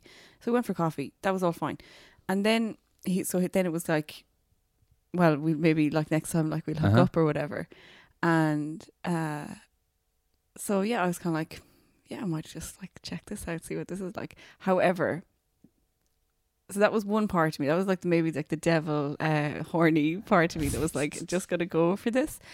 I did have reservations. Like, my kind of intuition was like, no, don't think this is a good idea. Okay. Because even it was just on the date, like even just in conversation, it was like I genuinely felt like he couldn't really see me as a person, like at all. It was like, this is just someone I want to fuck, and that's fine. But I've just learned, like, I just need more than that. Yeah. You know, because for the sex to actually be good. So I had reservations. Like I was like, oh man, like even if a conversation is all about him and he doesn't even recognize me in it, what's the sex going to be like? Oh, that's what he was like? Yeah. Okay, right. Yeah. Right. Like it was very like, didn't give I could have told him anything about myself and it just would not have mattered, you know? Fuck that. Yeah. So I was like, I don't know. So I was like between minds or whatever. And then, over the weekend, I was out Saturday night and I hooked up with some guy, right? God. And that was all fine or whatever. And that guy was very lovely. But so then I was like, I definitely don't want to meet this dude. Like, I've clearly been putting it off for a while and whatever. So, and I was messaging him over the weekend and I was like, listen, it's not going to happen. You know, I'm not interested. He didn't take that. He definitely wasn't listening to that. Like, he wasn't kind of hearing what I was. Yeah. And to the point, like, where I was like, oh, I'm glad this is a conversation we're having in text and not in person. Okay. Because he would try and control it. I think so, yeah. And so I was like, no, like, dude, it's really not going to happen. So this was going back and forth for a while or whatever. And then when he finally got the message, right, then he was like, started disclosing loads of things that he had not said. So when it was certain that I was not going to have sex with him. Yes. Basically then he started kind of saying like just how much of a, like what his sex life is like. And like, you know, big into threesomes, like quite a few orgies. Wow. Okay. And then, so after saying a few of these kind of things, then he goes, oh, I also have a confession to make. And I was like, what the fuck? What is the confession after all that? Yeah, exactly. I was shitting. I was like, thank fuck I never had sex with this guy. What the fuck? Why is he what's he confessing? Oh, don't tell me he's got something bad. I don't know. He didn't confess that. He just said, he's like, oh, I'm bisexual. Right. Yeah. Wow. Which I'm like, that's fine, but you need to. I feel like that's something he should have said before. Well, it was certainly with all the talk that he's talking, you know. Yeah. So was his clit wand an actual individual that was going to come in? Introducing my clit wand, or John, as we like to call him. Patrick. Yeah. So, shit. Yeah, man. Yeah. So I was like, that's not cool. Like, you should be fucking saying this shit before you're going to have sex with someone. Not confessing it when you know that they're not going to have sex with you. Wow. What a fucking... Well, I mean, it's such a cliche, dodged but there's bullet, material. Dodged a bullet, but you got some material. Yeah, and that's exactly it. Yeah, totally dodged a bullet and possibly STDs. And, Jesus Christ. The old dating world. Has anyone else out there met somebody with a clit wand? The clit wand. Give it a fucking rest, would you? We had, at a certain point when we got into lockdown, I got in touch with, a listener of the show got in touch with me, offered his services to produce the show, and that was Leon Vaughan. Thank you to Leon for the help and the input that he had in the show. And we really started to kind of make what was a bit more of a radio show. We started to add, mix up the interviews. We had different segments on the show. I remember all sorts of stuff happening. Like I remember getting loads of free food. That was a great point of lockdown, that I was getting lots of free food, from empanadas to Argentinian chorizos to Muggerly pies as well. All sorts. It was amazing. But it was really great to work with somebody else to think up ideas and to try and push things forward and to change it up a little. And it really upped the listenership, and more people started getting involved and started listening to the show. And Leon had all these weird and wonderful contacts, but he introduced me to this guy that he'd been to school with like years ago. By the way, Leon lives out in the US, so we've only ever met on Zoom. He introduced me to Dr. Paul Quinn, a guy who was in school with years ago. And I remember asking Paul, like, how do you know Leon? And he was like, well, yeah, I haven't seen Leon in decades, maybe. I know him. But Leon was great at all those connecting things. And Dr. Paul Quinn was a great episode because he had an amazing story to tell about the work that he does. He's a music therapist. Not only that, he's an extremely talented musician. And he sent me a beautiful recording of him playing this song. Check it out. This is something just to sit back, relax, and enjoy. Ladies and gentlemen, I am delighted to present to you, written by Mícheál Súilleabháin, Woodbrook, performed by Paul Quinn.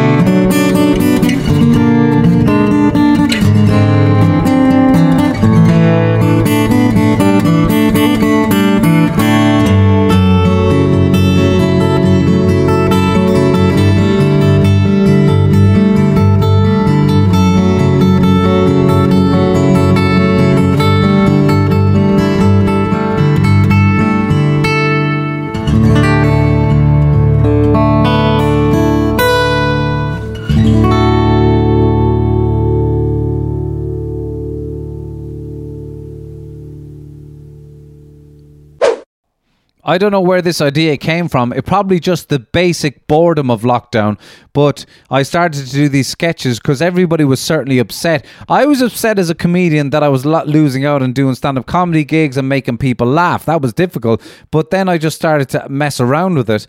And I just had hours upon hours in my bedroom on my laptop trying to come up with creative ideas of how to make people laugh and have a bit of crack. And this is before Leon got involved, and I started making these little sketches that are not half as talented as what Dr. Paul Quinn played there. But anyway, this will give you a flavour of what we started doing over lockdown. There was much better performances than this, can I just say? But anyway, I think this was the first one. An American pub, you know, a music in an Irish pub is a very specific thing. It's, you know, there's a bit of crack, there's a bit of forcing song, and there's no performers, by the way. It's just anybody out of nowhere. Somebody who can't even sing gets up and sing, and all of a sudden, you know, everybody else is go on, get up there and fucking sing a song. You're like, no, I don't fucking want to. You can imagine it. Close your eyes now. Picture this. Picture an Irish pub after COVID-19 is all over, and we all get together. Oh, sure. Go on, don't be embarrassing your man. Go on, sing that one about your man. I've been a wild rover for many's a year, and I spent all my money on whiskey and beer. And now I'm returning with gold in great store. Sure, I never will play the wild rover no more, and it's no, nay, never.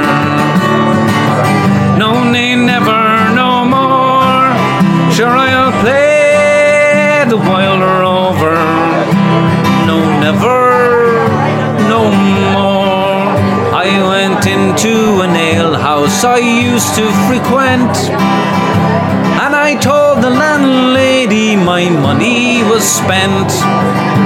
I asked her for credit, she answered me nay. Such a custom as yours I could have any day, and it's no, nay, never. No, nay, never, no more. And I'll play the wild rover. No, never, no more.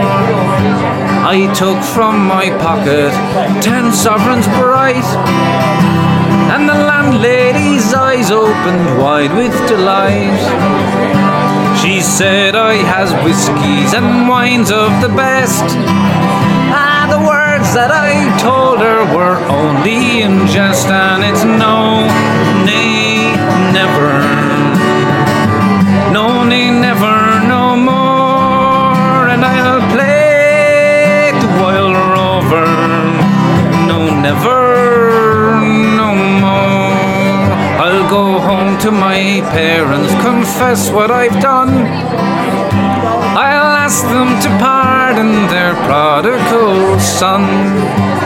And as they caress me as oft times before, sure I never will play the wild rover no more. And it's no wrong fucking hunting cause. It's not a big deal, sure. Just fucking keep going, like, huh? Hey, come on, keep going. Fuck off, you. And it's no, nay, never. No, nay, never, no more. And I'll play the wild rover. No, never, no more. And it's Clanton, wrong call. Jesus, he's shite. And it's no, nay, never. No, nay, never, no more. And I'll play the wild rover. No, never, no more. And it's no, nay, never. Raise up your skirts. No, nay, never, no more. Shall I play the wild rover? Oh, no, never, no motherfucking more. Up the rebels, up the raft. Come on, Ireland, we love you. Fuck you, COVID-19.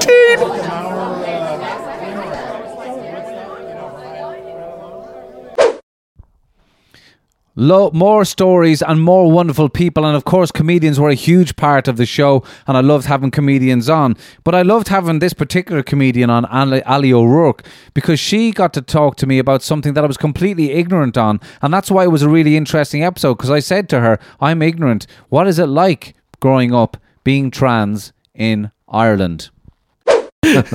And was it hard growing up being trans in Midlands Ireland, where as we've just been saying, like, people are taking the mickey out of people from just because you're from a different country, like if you're from a different county, do you know what I mean? If you're different, full stop, Ireland could be quite difficult. I think it's getting better now. I mean, I hope, but yeah, like it was. I can remember because I first came out when I was 15 and I went horribly wrong and I went back into the closet.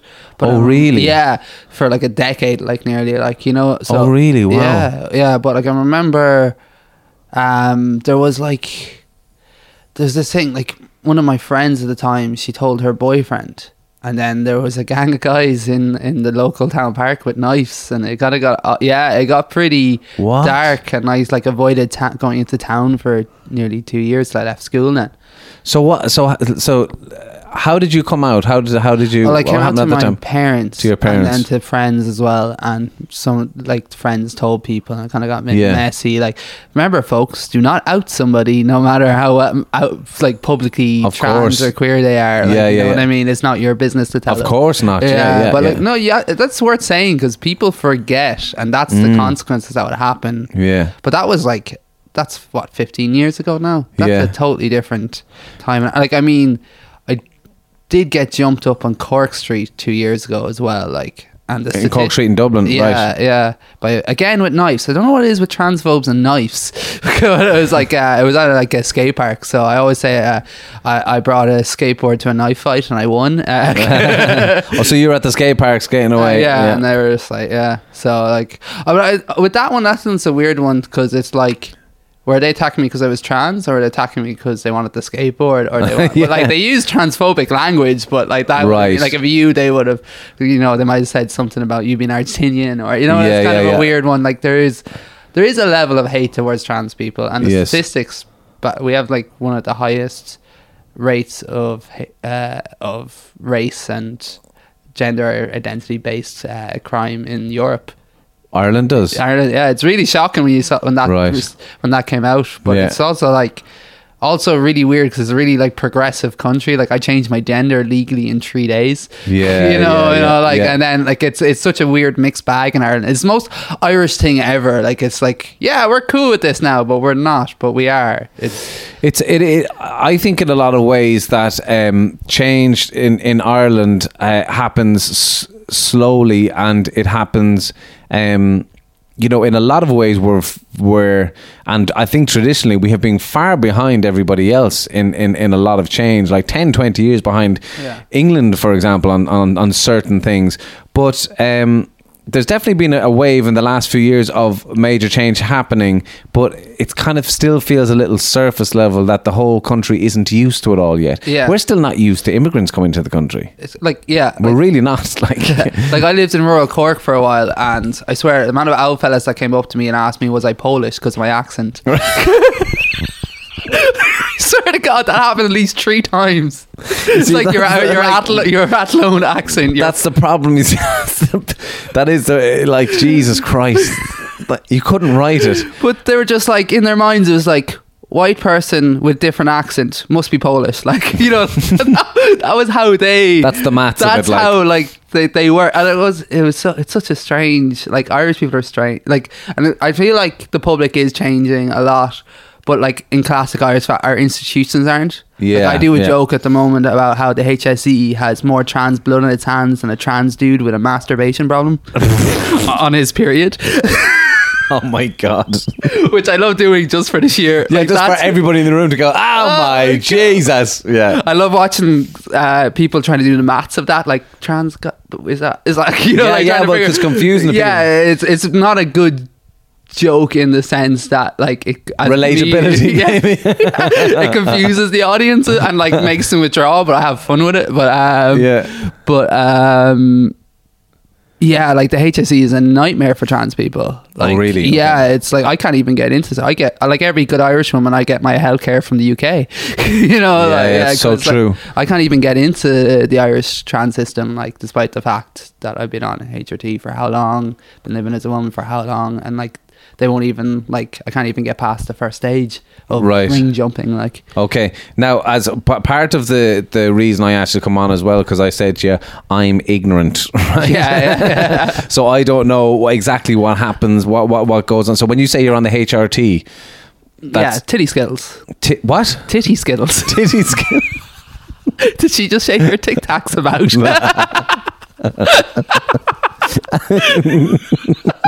You're getting as much fucking humor out of this fucking podcast as you can. Like, fucking me. Like, help me, Ali. I don't know here. And you're like, titty skills, Stephen. Do you know what I'm there? Yeah, fucking.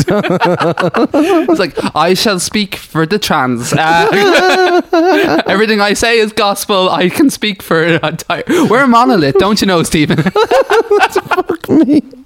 So.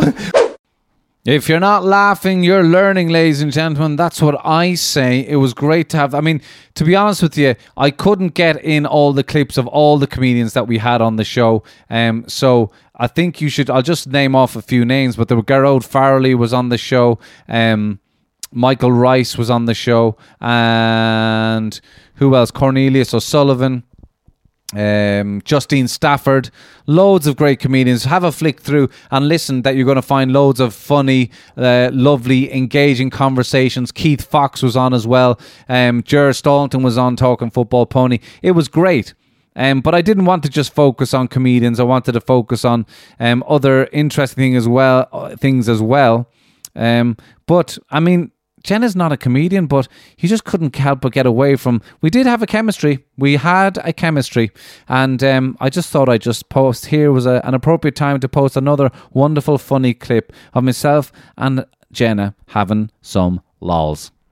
Podcast. Oh wow! So there you go. But like that's great. That's really cool. Yeah, really cool. I mean, I'm delighted for you because I'm just like, good. I want your name out there. I want you to do well. You know. But you're in a beautiful spot here, Jenna, that nobody knows what you look like at this point. I know they don't know what they're missing, Stephen? They don't know what they're missing. No, indeed, no wrinkles. Have you thought about speaking? Because this is what we're doing. We're creating content and having fun doing it. Yeah. Have you thought further into the suggestion of doing the improv? Oh, right. We talked about that. Yeah. I do remember that. No, I buried that idea. Like I tamped that down pretty hard. Yeah, I was like, coffee lols. Very good. No, I don't.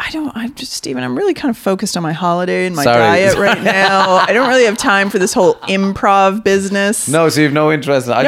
Okay, when is it? It's September, you said. Well, they're doing a course for the whole of September, and I presume they do it every month. Right. I kind of want to do. I think I'll do it in October, probably. Yeah, if I did it, it would be October because September is taken up again with my holidays. I don't know if I've mentioned those. They're coming.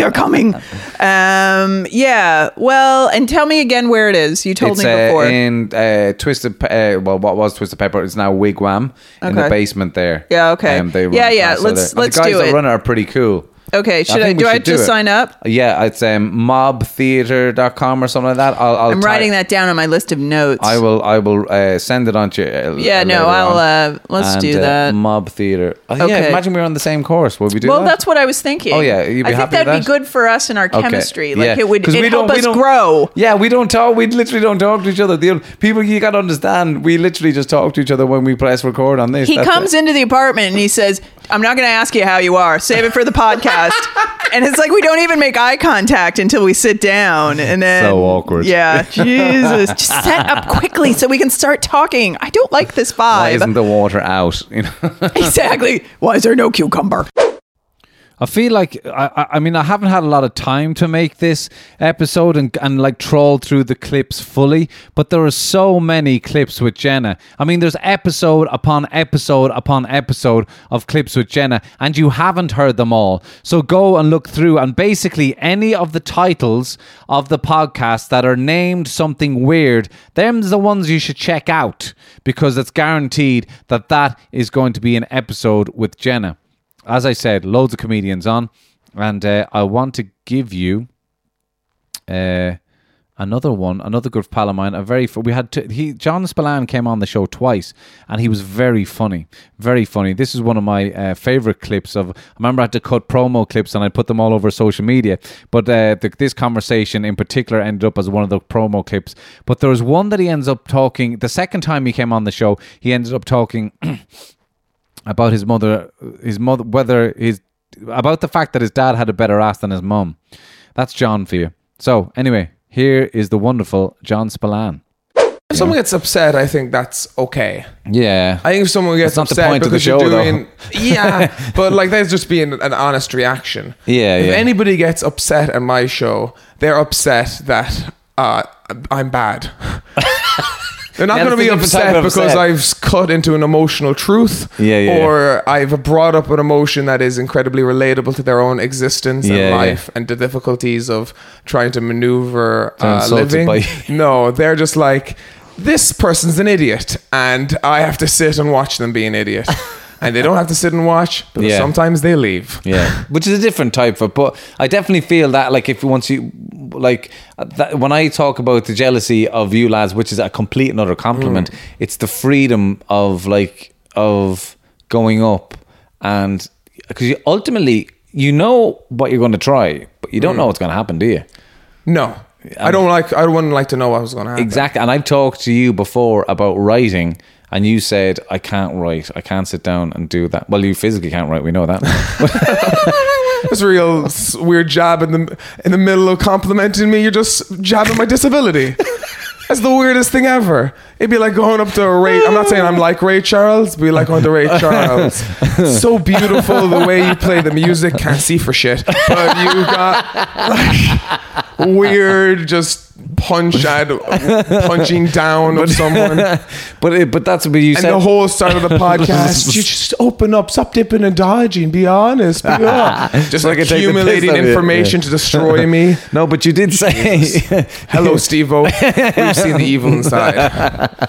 Sorry, you were saying something. But you did say that, like, for example, writing prepared material, like, and I understand what you mean by this, that you feel depressed by it, and I get that as well. Like, sometimes it can be depressing, that process. Writing stand-up is, I love a reason to write. So, like, if I'm doing like a roast, or I have to write jokes for something specific, I love that game. Oh. I love, like, all right, because it's just fun. The rhythms of joke writing is fun. I like writing sketches. I like writing, like, others. I like writing. I really like that. I don't like sitting down to write, just think about stand-up and write. I just can't do it. Yeah. My brain just doesn't work that. It just doesn't. It doesn't work. It becomes, I get what you mean. And I think I would, that's what I was saying, that I'm getting tired of what I do, because for me, I kind of battle through that as an acceptance of, like, okay, that's what you have to do in order to get to the good point. Yeah. Well, my favorite thing I've ever seen you do was you went, you were doing myself and Michael and I wasn't doing you and Michael at all. I've got oh, come on, buddy. and Stephen, and are you doing our show Riff Raff? And you were standing in the back, and you looked at me, and you were like, "There's a lot of women here." I was like, "Oh yeah, there's a lot of girls in the audience." And then you walked on stage, and for about 3 minutes, you were like, just me and Mike, actually, you really signals out, like, well, they've just brought a bunch of attractive young women to this gig. Don't talk to them. They're going to invite you guys for pints afterwards. Don't listen to them. They're just trying to sleep. Like, that's just true. Real. Yeah. I remember because I remember that I was like, I was genuinely I've never seen an audience flee a gig quicker afterwards. I've never seen a quicker exodus of just I think I was last on. I do remember I do remember Michael was standing at the back, and he had his arms folded, and he did the whole thing where he kind of dropped his head and kind of rubbed his forehead a little bit, like he was rubbing his brow with sweat, and I was like, oh, this is great, I'm going to keep going now. I suppose mental health just came up on the show a lot over the past couple of years, and that's for a number of reasons. I've always been pretty open about my mental health issues that I had in the past, a lot of which were the reason as to why I never finished my education in the first place. But it's come up in wonderful different ways on the podcast as well. And Elva Trill is an amazing artist, singer and actor, and she had some wonderful things to say about her journey within mental health, but also her attitude to life and how that changed. It was a wonderful, wonderful, wonderful episode, and you should really check out the show, the episode that I did with the wonderful, extremely talented Elva Trill. With this in mind, and the things that you've gone through, and the feeling of where you are, the state of your identity morphing and changing, and you're getting like freedom, you're enjoying life a bit more. That's what I wanted to say to you, because I remember the time in the factory that we had, and how that was anxious and stressful for a lot of people, because we did turn up to this magical place, but then there was this want to make it, kind of. Mm-hmm. And I remember spotting that and kind of staying away from it. Yeah. Because I could see everybody else's anxiety at the time. Oh, and also this weird competitiveness thing. Yeah. That's how it manifested, I feel like. Do you think it manifests? I remember in particular the week coming up to when we did our showcase, which was everybody just shot a 2-minute thing. Yeah. And all the agents came in and watched it, and you'd get signed off the back of it, and, oh, you didn't, blah, blah, blah. Mm-hmm. And the stress that was going on in the building for that time. Yeah. And I remember going, this is what I'm doing, that's it. And I know I'm not supposed to do that, and blah, blah. I did everything that we were told not to do, but I was like... What was your performance piece again? I did... I've never saw it as well, because I know there was a big graduation day when everyone watched it. Yeah. And it was a big thing. I did Nil by Mouth. Great film. And I rolled a cigarette in it and talked about my dad dying and blah, blah, blah. And cried. And that was I feel like we all did quite dramatic pieces. I think Jim Sheridan said, Jesus Christ, it's like getting fucking hit in the head with a hammer after watching that hour and a half of people crying. Yeah, and as a result, he's not wrong. He wasn't wrong. It was heavy, man. Everybody picked some really. Everyone was doing Shane scenario. Meadows stuff. Yes. Yeah. No crack. No crack. But Sheila did a comedy piece, didn't she? Oh, did she? I Right, think she okay. did, Because I haven't seen them. I never saw them. How come? I had to go to work that afternoon. Okay. See, again, you're like, that's too cool for school. Like you were. I definitely wasn't cool. I did not want to go to fucking make coffee for people, to be honest with you. But yeah, but that was the real. Like I missed half of the Danny DeVito thing for the same reason. I had to. The guy was going to sack me if I didn't fucking go to work, and I'm like, Danny DeVito's coming in, you cunt. And I still had to go to work. Well, the second half of it was best. Yeah. Or, sorry, were you there for the first or the second half? I think. I think. I was only like there for actually middle of it. I missed the photo at the end and all that stuff. And well, the middle was the best. Yeah, yeah.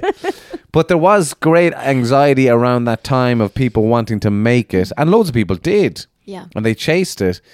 But I look at you we've just come in contact again recently on Instagram. Weirdly, that I don't know. For whatever reason, hadn't chatted to each other in all these years.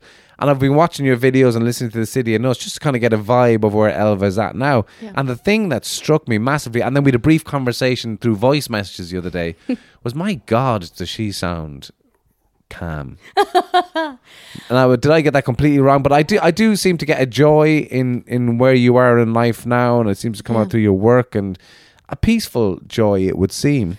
It's an interesting thing that you picked up on Cam. I'm not sure if everyone would agree. Right. About Is Cam. that just Instagram? Is that what I missed out on? No, but I do. I have in the last little while just decided that I want to have more of a soft focus life. I kind of enjoy the idea of just sort of not having to need as much control over and what is making it and that kind of jazz. And I think everyone gets to that point. Because it's such a big thing now. It's like, float downstream. You're manifesting your life, and don't be trying to like make things happen. But it's like I actually really understand. Maybe it's an age. Maybe I'm getting a little bit older, and I'm kind of becoming a little less stressed about things. But I do know what you mean, that the making it thing in the factory, and it's this career, and I think it's because of. I mean, when you tell anyone what you do, the first thing they're going to say is, "Oh, it's a hard industry, that." Yeah. That's a tough one. It's hard to get into. Yeah. And that's drilled into us from such a young age that we're sort of frothing at the mouth trying to get anything that's going to progress us. And eventually you just realise, okay, but my worth isn't in that. I sort of have a lot more going on than just sort of turning out different pieces of work. There has to be more to life than, you know what I'm saying? Please God. Yes, or selling your soul for something that's so fleeting. And then also you see people around you that are I guess very successful in that line of work or any line of work, and they still have their own issues. Yeah, they're not necessarily happy. Honest to God, and I know that sounds so cliche. It's not at all. But it's almost like if you're not sort of happy anyway, the gravity of that situation is just a little bit more daunting. Yeah. And there's more eyes on you. Yeah. And probably more expectation. And then you don't want to fall beneath, because everybody, like, when you do climb up the ladder, and let's say you're auditioning with people that other people might know or might be a household name one week, and then the next week you'll be auditioning with, I don't know, you're up against Carey Mulligan or something. You're going to constantly still have those rungs on the ladder that you feel like you need to keep climbing. And Cillian Murphy did say that when he came in to chat to us in the factory. He said that never ends. It doesn't end. The worry about am I going to get another job, or am I going to get it versus this person, or am I going to make enough money? He's like, that never stops. It just gets more political as you climb. Yeah. So, yeah, that's what I'm worried about. That's maybe where the calmness is coming from, because it's like I can't be stressed about where I am and then be stressed when I get to where I want to be, because that's inevitably going to happen. I was watching The Real Housewives of Beverly Hills. Oh. And one was robbed. Right. And she's like, all of my jewelry and, there was sentimental value. Like, oh, grand, yeah, but it's mostly just because, like, everything is gone. Like, all your Rolexes are gone. Yeah. It's the money that's gone. The money's gone, and I mean, you should see the houses that these people live in and the cars that they drive and the lifestyles that they live. And one of them said, we need to get away. We need to get away. And it really struck me. Where the fuck are you going? You live in luxury. Now, obviously, you know, this is just part of the point of, if you are living that life and it's everything everyone else seems to strive to have, where's this going away? Yeah. What are you escaping? And do you know, it's like, when I get to this other destination, I'll be happier. It's like, well, that's totally flawed. Eman very kindly came onto the show on a couple of occasions, and we did have some very serious conversations about some of the things that he went through as a black person in Ireland. And we had a conversation around the time of the George Floyd killing. He was the first person that I saw outside of lockdown that I was just kind of able to meet normally, and it was weird, but we had such a laugh. So we did have some serious conversation, but here is the first laugh that we had. We were kind of a bit giddy, I think, just because it was the first time I'd seen anyone in so long. Eman Idama. I look. Does that look like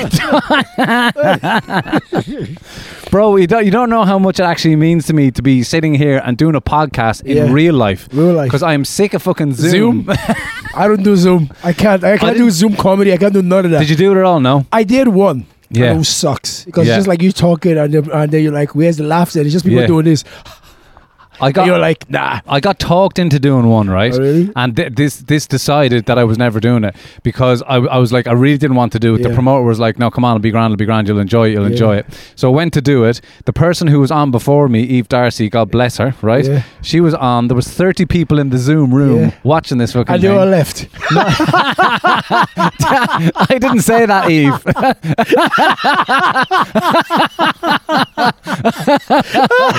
After she was done, we'll leave it. We have stuff to do. That is the end of this episode. Man. Fuck me. You cheeky. That was a joke, by the way. I mean, okay, that was a joke. It's just me taking the piss. Okay, I have no filter. What really happened was there was 35 people in the room. Yeah. But what this happened early on in the lockdown. People started finding out that people are doing live comedy things. Yeah. They hack into the room and they started blasting pornography. So there's poor Eve doing her set, and all you hear in the background is like, That's a classic Eve set. Jesus Christ.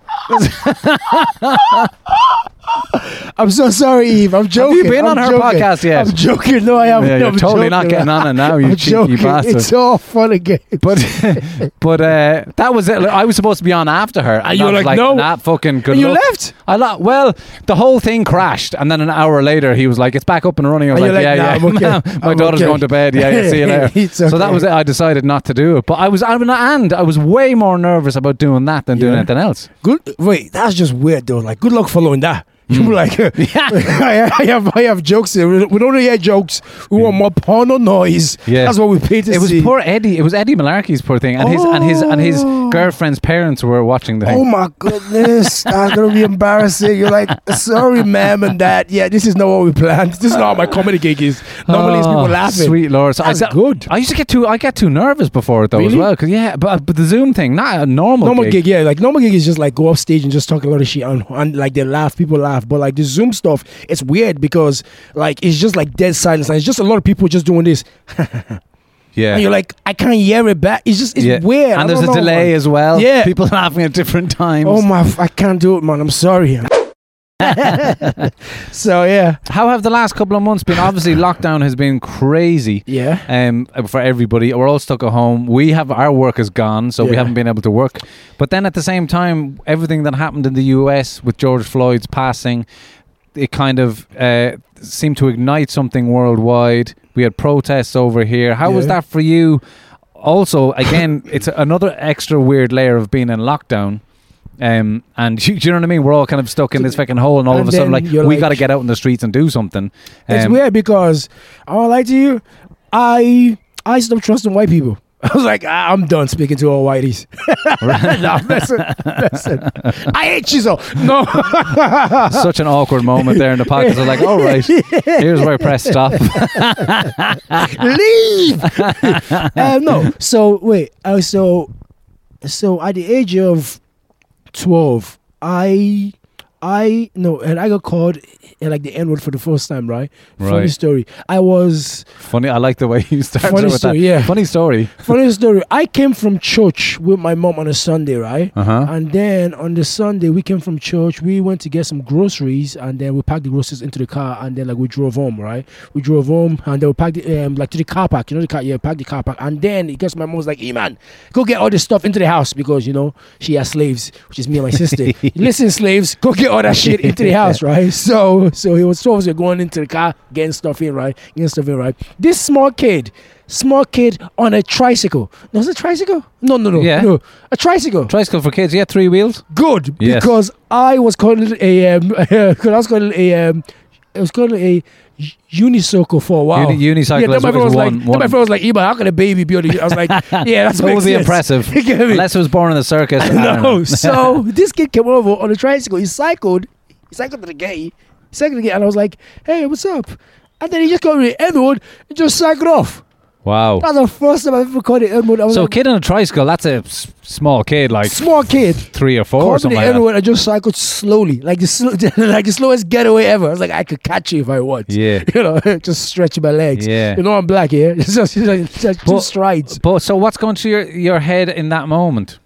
I was pissed off. I don't know why, but I was just pissed off. I don't know why, but like I was just pissed off and I was just like angry and just I don't know. I just felt weird. That was the first time I called the N-word ever. I remember that day. I'll never forget that day. Because I just cycled off. I just angry. And were you thinking about where the kid got it from, or No. or any of the psychology behind it? Or No, I was just like, I was literally. I don't know. I was sad. I was young as well. Like I think I was like 12. I was just angry and sad. Yeah. I don't know, angry and sad. Coming the N-word, cycled off, and I just kept packing my stuff, going, just angry.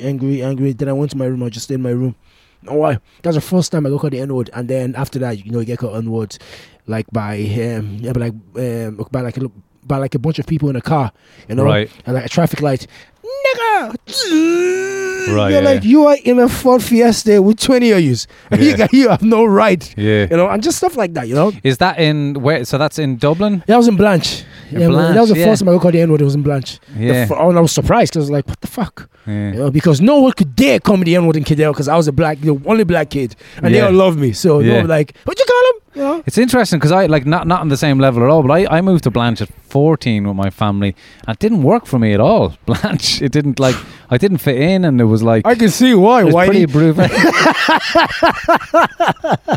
Blanche is full of Blanche is being taken over by black people right now. But we went to the same school as well. I don't know if it was at the same time. I went to Coolmine for Coolmine. Yeah, I was only there for 1 year. I only lasted 1 year. Why? Got bullied? Maybe I a bullied little you. bit, yeah. Why? You didn't know. Got bullied? No, I didn't really have many friends, and I was good at hurling and all that, so I just went to Declan's and kind of like Went to the all boys school. won Dublin minor championships and all that kind of stuff. It was sporting reasons actually was the main reason that I left. Really? But I was in a bad year as well. Like it wasn't a good bunch of people. Bunch of people in your class. Lot of, like it was the first time I come across drugs and all that kind of stuff. And, Wait, in Coolmine? Yeah. I know. Well, apparently I just. Where was I? I must have been in the weird section. I was looking for these drugs in Coolmine. Where's the drugs? How old are you? Because I wonder were we there at the same time? 28. You're 28. Yeah, you. Also way after me, right? Where are you? I'm 34. Fuck off. No.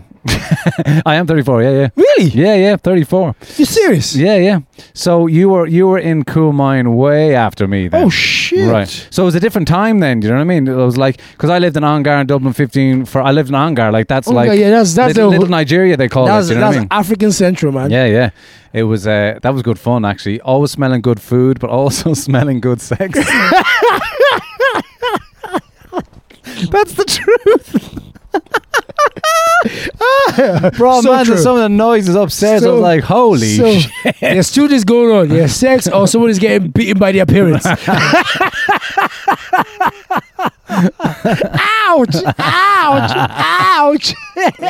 That was E-Man bringing in the shop, and that's all that was. I promise I'll be faster with it. I'm sorry. I'll wash the dishes.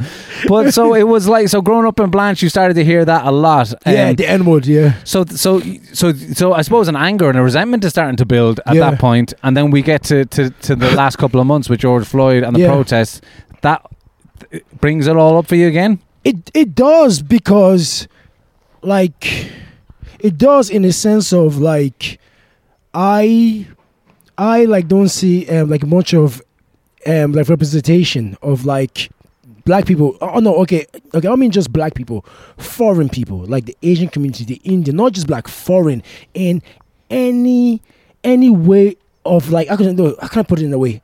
I don't see them in like, so some don't see them in TV. I don't see them in like TV, radio, film, fair cities. I like a black extra, my nigga. You can't get a black extra to be in the background. You can't get an Indian extra to be in the back.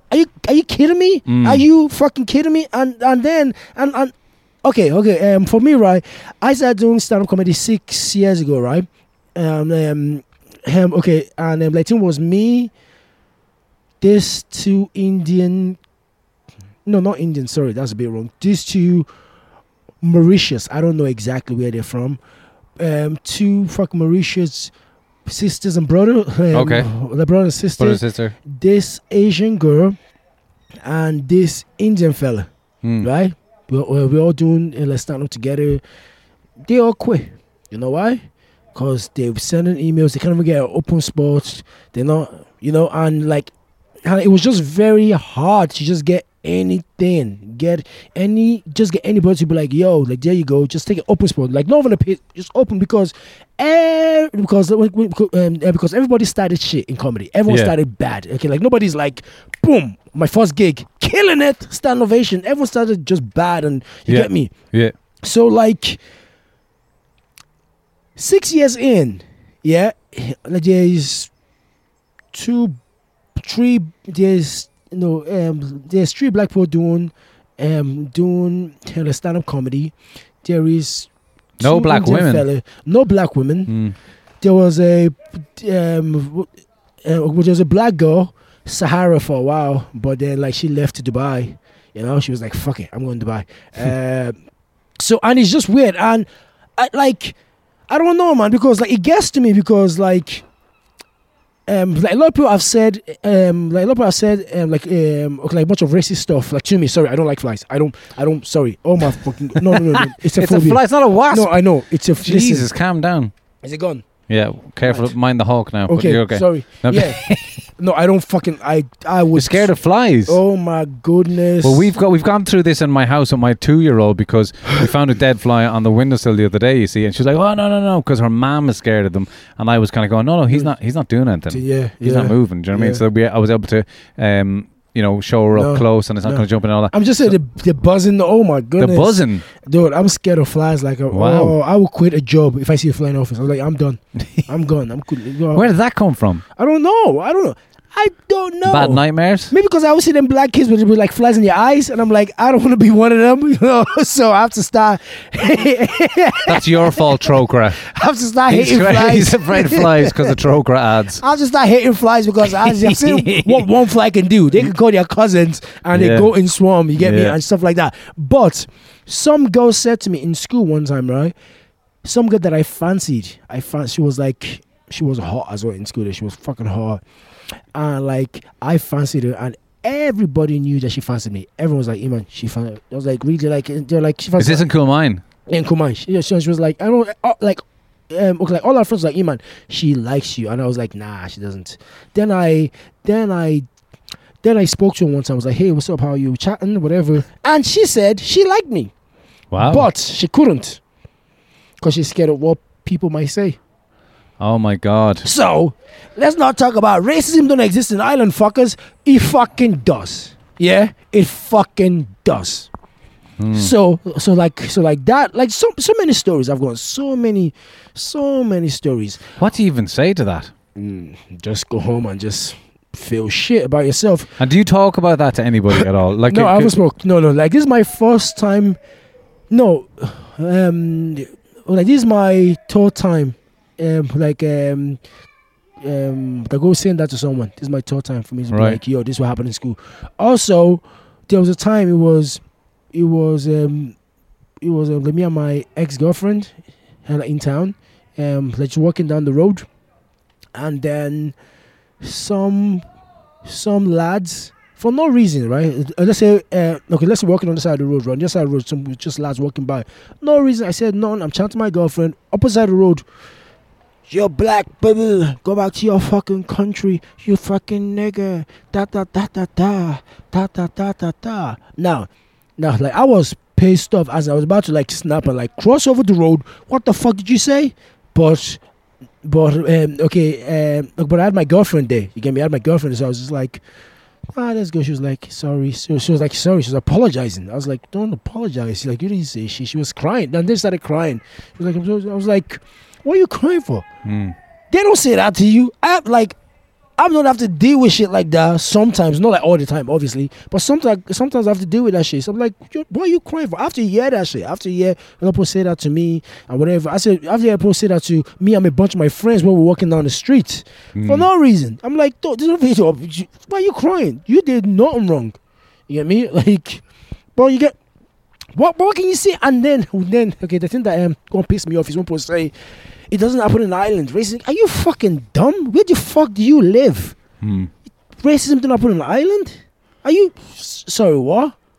Huh? Also, why the hell is it that every time I am in a nightclub with like a bunch of my black friends and somebody wants drugs, they come up to us? Because you sell drugs, man. Yeah, on a good day. But listen, I know I do, but I just don't like to be stereotyped as a drug dealer, you know? Yeah, but I'm offended that you thought I do. I do, but I can get you a bag for some real money. So, you know what I mean? So, like, just stuff like that. Stuff like that, yeah. Stuff like that is fuck. I don't know, man. So the George Floyd thing did like pissed me off. Did you feel it gave you a place to be able to vent that? No, because I don't think if it's gonna change anything in this country. You get me? I don't think it's gonna change anything in this country. Because now, like, okay, so okay, for example, right?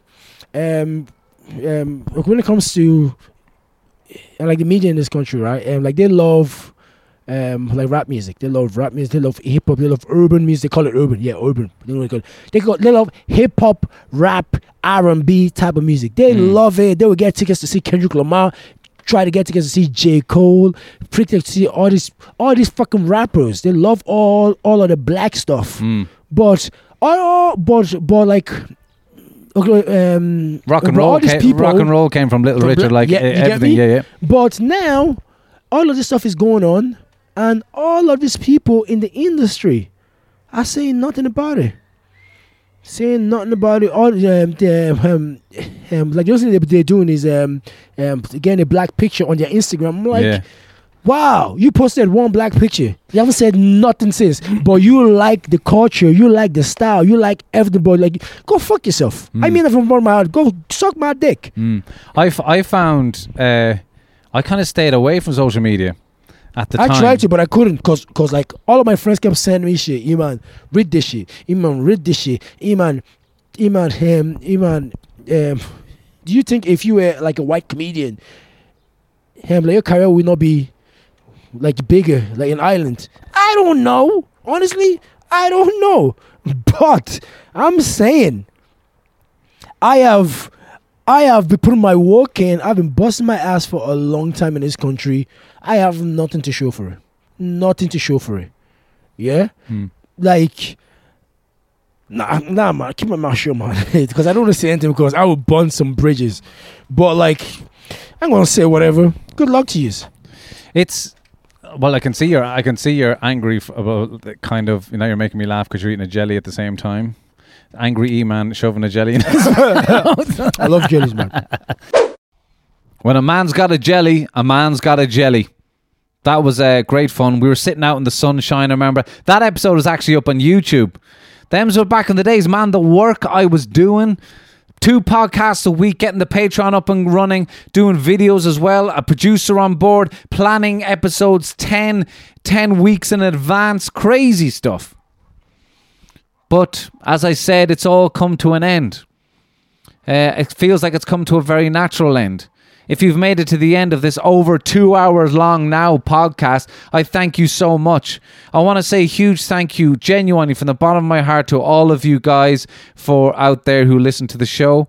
I want to say a huge thank you to the people who contributed, to all the guests who've been on the show. Please, there's over 90 episodes there for you to go and check out. There's all sorts of wonderful conversations. I couldn't even do highlight clips for this one episode. There's people like Aisling Rogerson, who started up a school canteen in a school with a very, very different heart, with a very specific, holistic way of trying to feed kids and trying to make them eat healthier. And I just thought that somebody who went and did it the way that she did it was so fascinating. It was so hard to do. Emma Manley was on the show as well, about how she kind of came out of obscurity and now has her own fashion label and is now a mother of 2. All sorts of great shows. My father was on as well. I wanted to put some clips in from him, but I couldn't just fit it in. But a fascinating man that he is, Sean Mullen. Check that episode out. There was all sorts of stuff going on there, ladies and gentlemen. It's been a fantastic, fantastic journey. I don't know if I'll be able to do another podcast anytime soon, like even just to get Jenna on to say thank you and goodbye or anything like that. But as far as I'm concerned for now, I'm shutting it down. And I want to say, sorry, I forgot the other thank yous. A huge thank you from me to you, Jenna. If you ever make it to the end of this episode, you probably won't listen to it because you still probably don't listen to podcasts. But Jenna, thank you so much. You've been such a laugh. You've been so positive. And something sparks when we get together comedically, that's for sure. And I'm so grateful for that. And thank you so much, Jenna. It really means a lot. Thank you, Inej, for never, like, not that you would ever block me, but I genuinely say thank you very much for allowing me to be on the road the last few years, doing all the stand-up comedy shows, and even at the end of it now where it's all been taken away from us, you've encouraged me to be able to go and take a different career path, or not even a career path, like just to educate myself. I'm starting at the bottom of the ladder again, and I thank you for encouraging me in that. I thank my wonderful daughter who I told her the other day that I was going to stop making the podcast, and she turned to her mum and went, "What? No." Podcasting is such a part of her life, of me sitting in the room talking or editing or them having to leave the house because a guest was coming over. I thank you, my little girl. I love you so much. I want to thank everybody on Patreon. You guys have been genuinely amazing, and I'm so grateful to what you guys did by supporting me financially. It made me keep going. It made me keep trying to get better, and I genuinely built, that is the relationship I want to have in the future as an artist, is that I have a relationship with the people that are fans of the work that I make, and I can have conversation with them. I want to say a huge thank you to Adrian. Adrian was the man who really, really pushed me and gave me a kick in the arse to start the Patreon in the first place. I didn't want to start taking money from people, but I knew that the amount of work that I was putting in, I'd have to make something out of it. I didn't know how to approach people about sponsorship, but to have a relationship with fans that way, Patreon was a really good way of doing that. So thank you, Adrian. Again, thank you to Leon Vaughn, who did produce the show with me for a while. I know you've got a little child on the way. Got to pop you an email, but thank you so much, and congratulations on your child on the way. And yeah, patrons, some of the patrons off the top of my head that I can remember. Oh, thank you to Una. Una did the design work for me and Hello Steve-O podcast as well. Una's out in Hamburg. Thank you to Martina in Finland, who saw me doing a show in the Comedy Crunch in Dublin and has supported me on Patreon ever since. Thank you to all the people who, when I was baking in lockdown on all the crack that we had, sending messages to each other, etc., etc. Oh, there's so many people. Thanks to Donald, who sent me a lovely email. Oh, I said I was going to read out a couple of the emails, and I actually forgot to do it. So I'm going to quickly go into my inbox here and then go into the email. Oh, God, I can't remember. 1 second now. 1 second here now. Yes, I found them. Some of the patrons who left comments on last week's podcast. Emer said, I'm devastated to hear this news. I've really enjoyed tuning in each week, and this is a brilliant production. You're a brilliant host and incredibly creative. Your excitement for the week that you've just had is proof that you should pursue what makes you happy. I look forward to the book, the show, the film in the future. Elaine says, I'm with you, Emer. You sounded so excited and grateful for the amazing week you've just had. No one could wish you ill. Can't wait to find out the new short. We'll be Googling you in a few months and hopefully solve the puzzle. Best of luck. Claire says, sorry to hear it's coming to an end, but you really did sound excited for what lies ahead. You've got a lot on your plate, so it's the right choice. Keep up the Waffle House at least. We'll have a small dose to keep us going. Thank you so much. Donald sent a lovely message as well to say, went on to talk about how he's been on his own journey with the acting and all that kind of crack as well. But he very beautifully finished off the show by the email by saying, I'm delighted to have been a patron of yours. You have enlightened, educated, and most importantly, made me laugh. Best of luck with all your future projects. And if you ever want a trip to West Cork, let me know and we'll put you up. I will take you up on that, Donald. That is all. I'm genuinely feeling emotional as I'm recording this last bit on my own, sitting in my room in the corner of my bedroom as I have done for a couple of years now. I'm just sitting here talking to myself, getting emotional. But I'm so grateful for this journey. I hope you all had a laugh. I hope I was able to brighten your day a little bit. And please do get in touch. HelloStevoPodcast@gmail.com. And look at. I'm sorry there's no more new ones coming out for the foreseeable future, but there's hours upon hours upon hours of entertainment there for you guys. Thank you so much. I wish you all the best. Difficult times out there in the world, but keep the chin up, stay positive, and who knows what's happening around the corner. Much love to each and every one of you. Thank you and goodbye.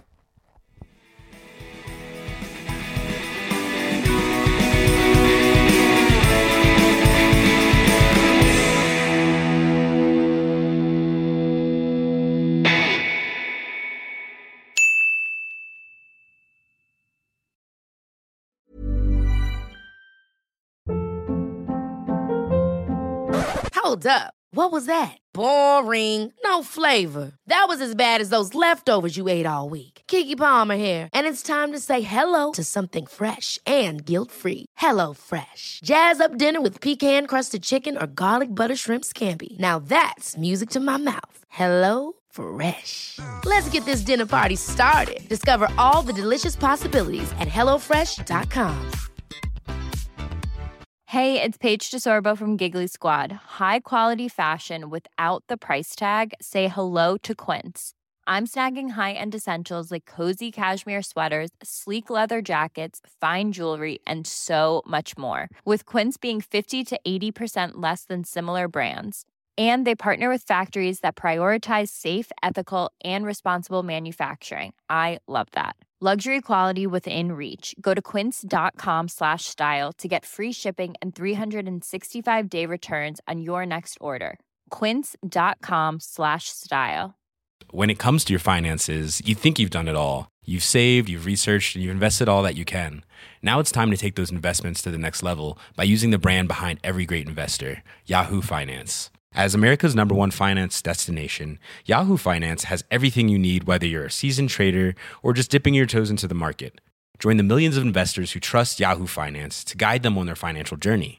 For comprehensive financial news and analysis, visit yahoofinance.com, the #1 financial destination, yahoofinance.com.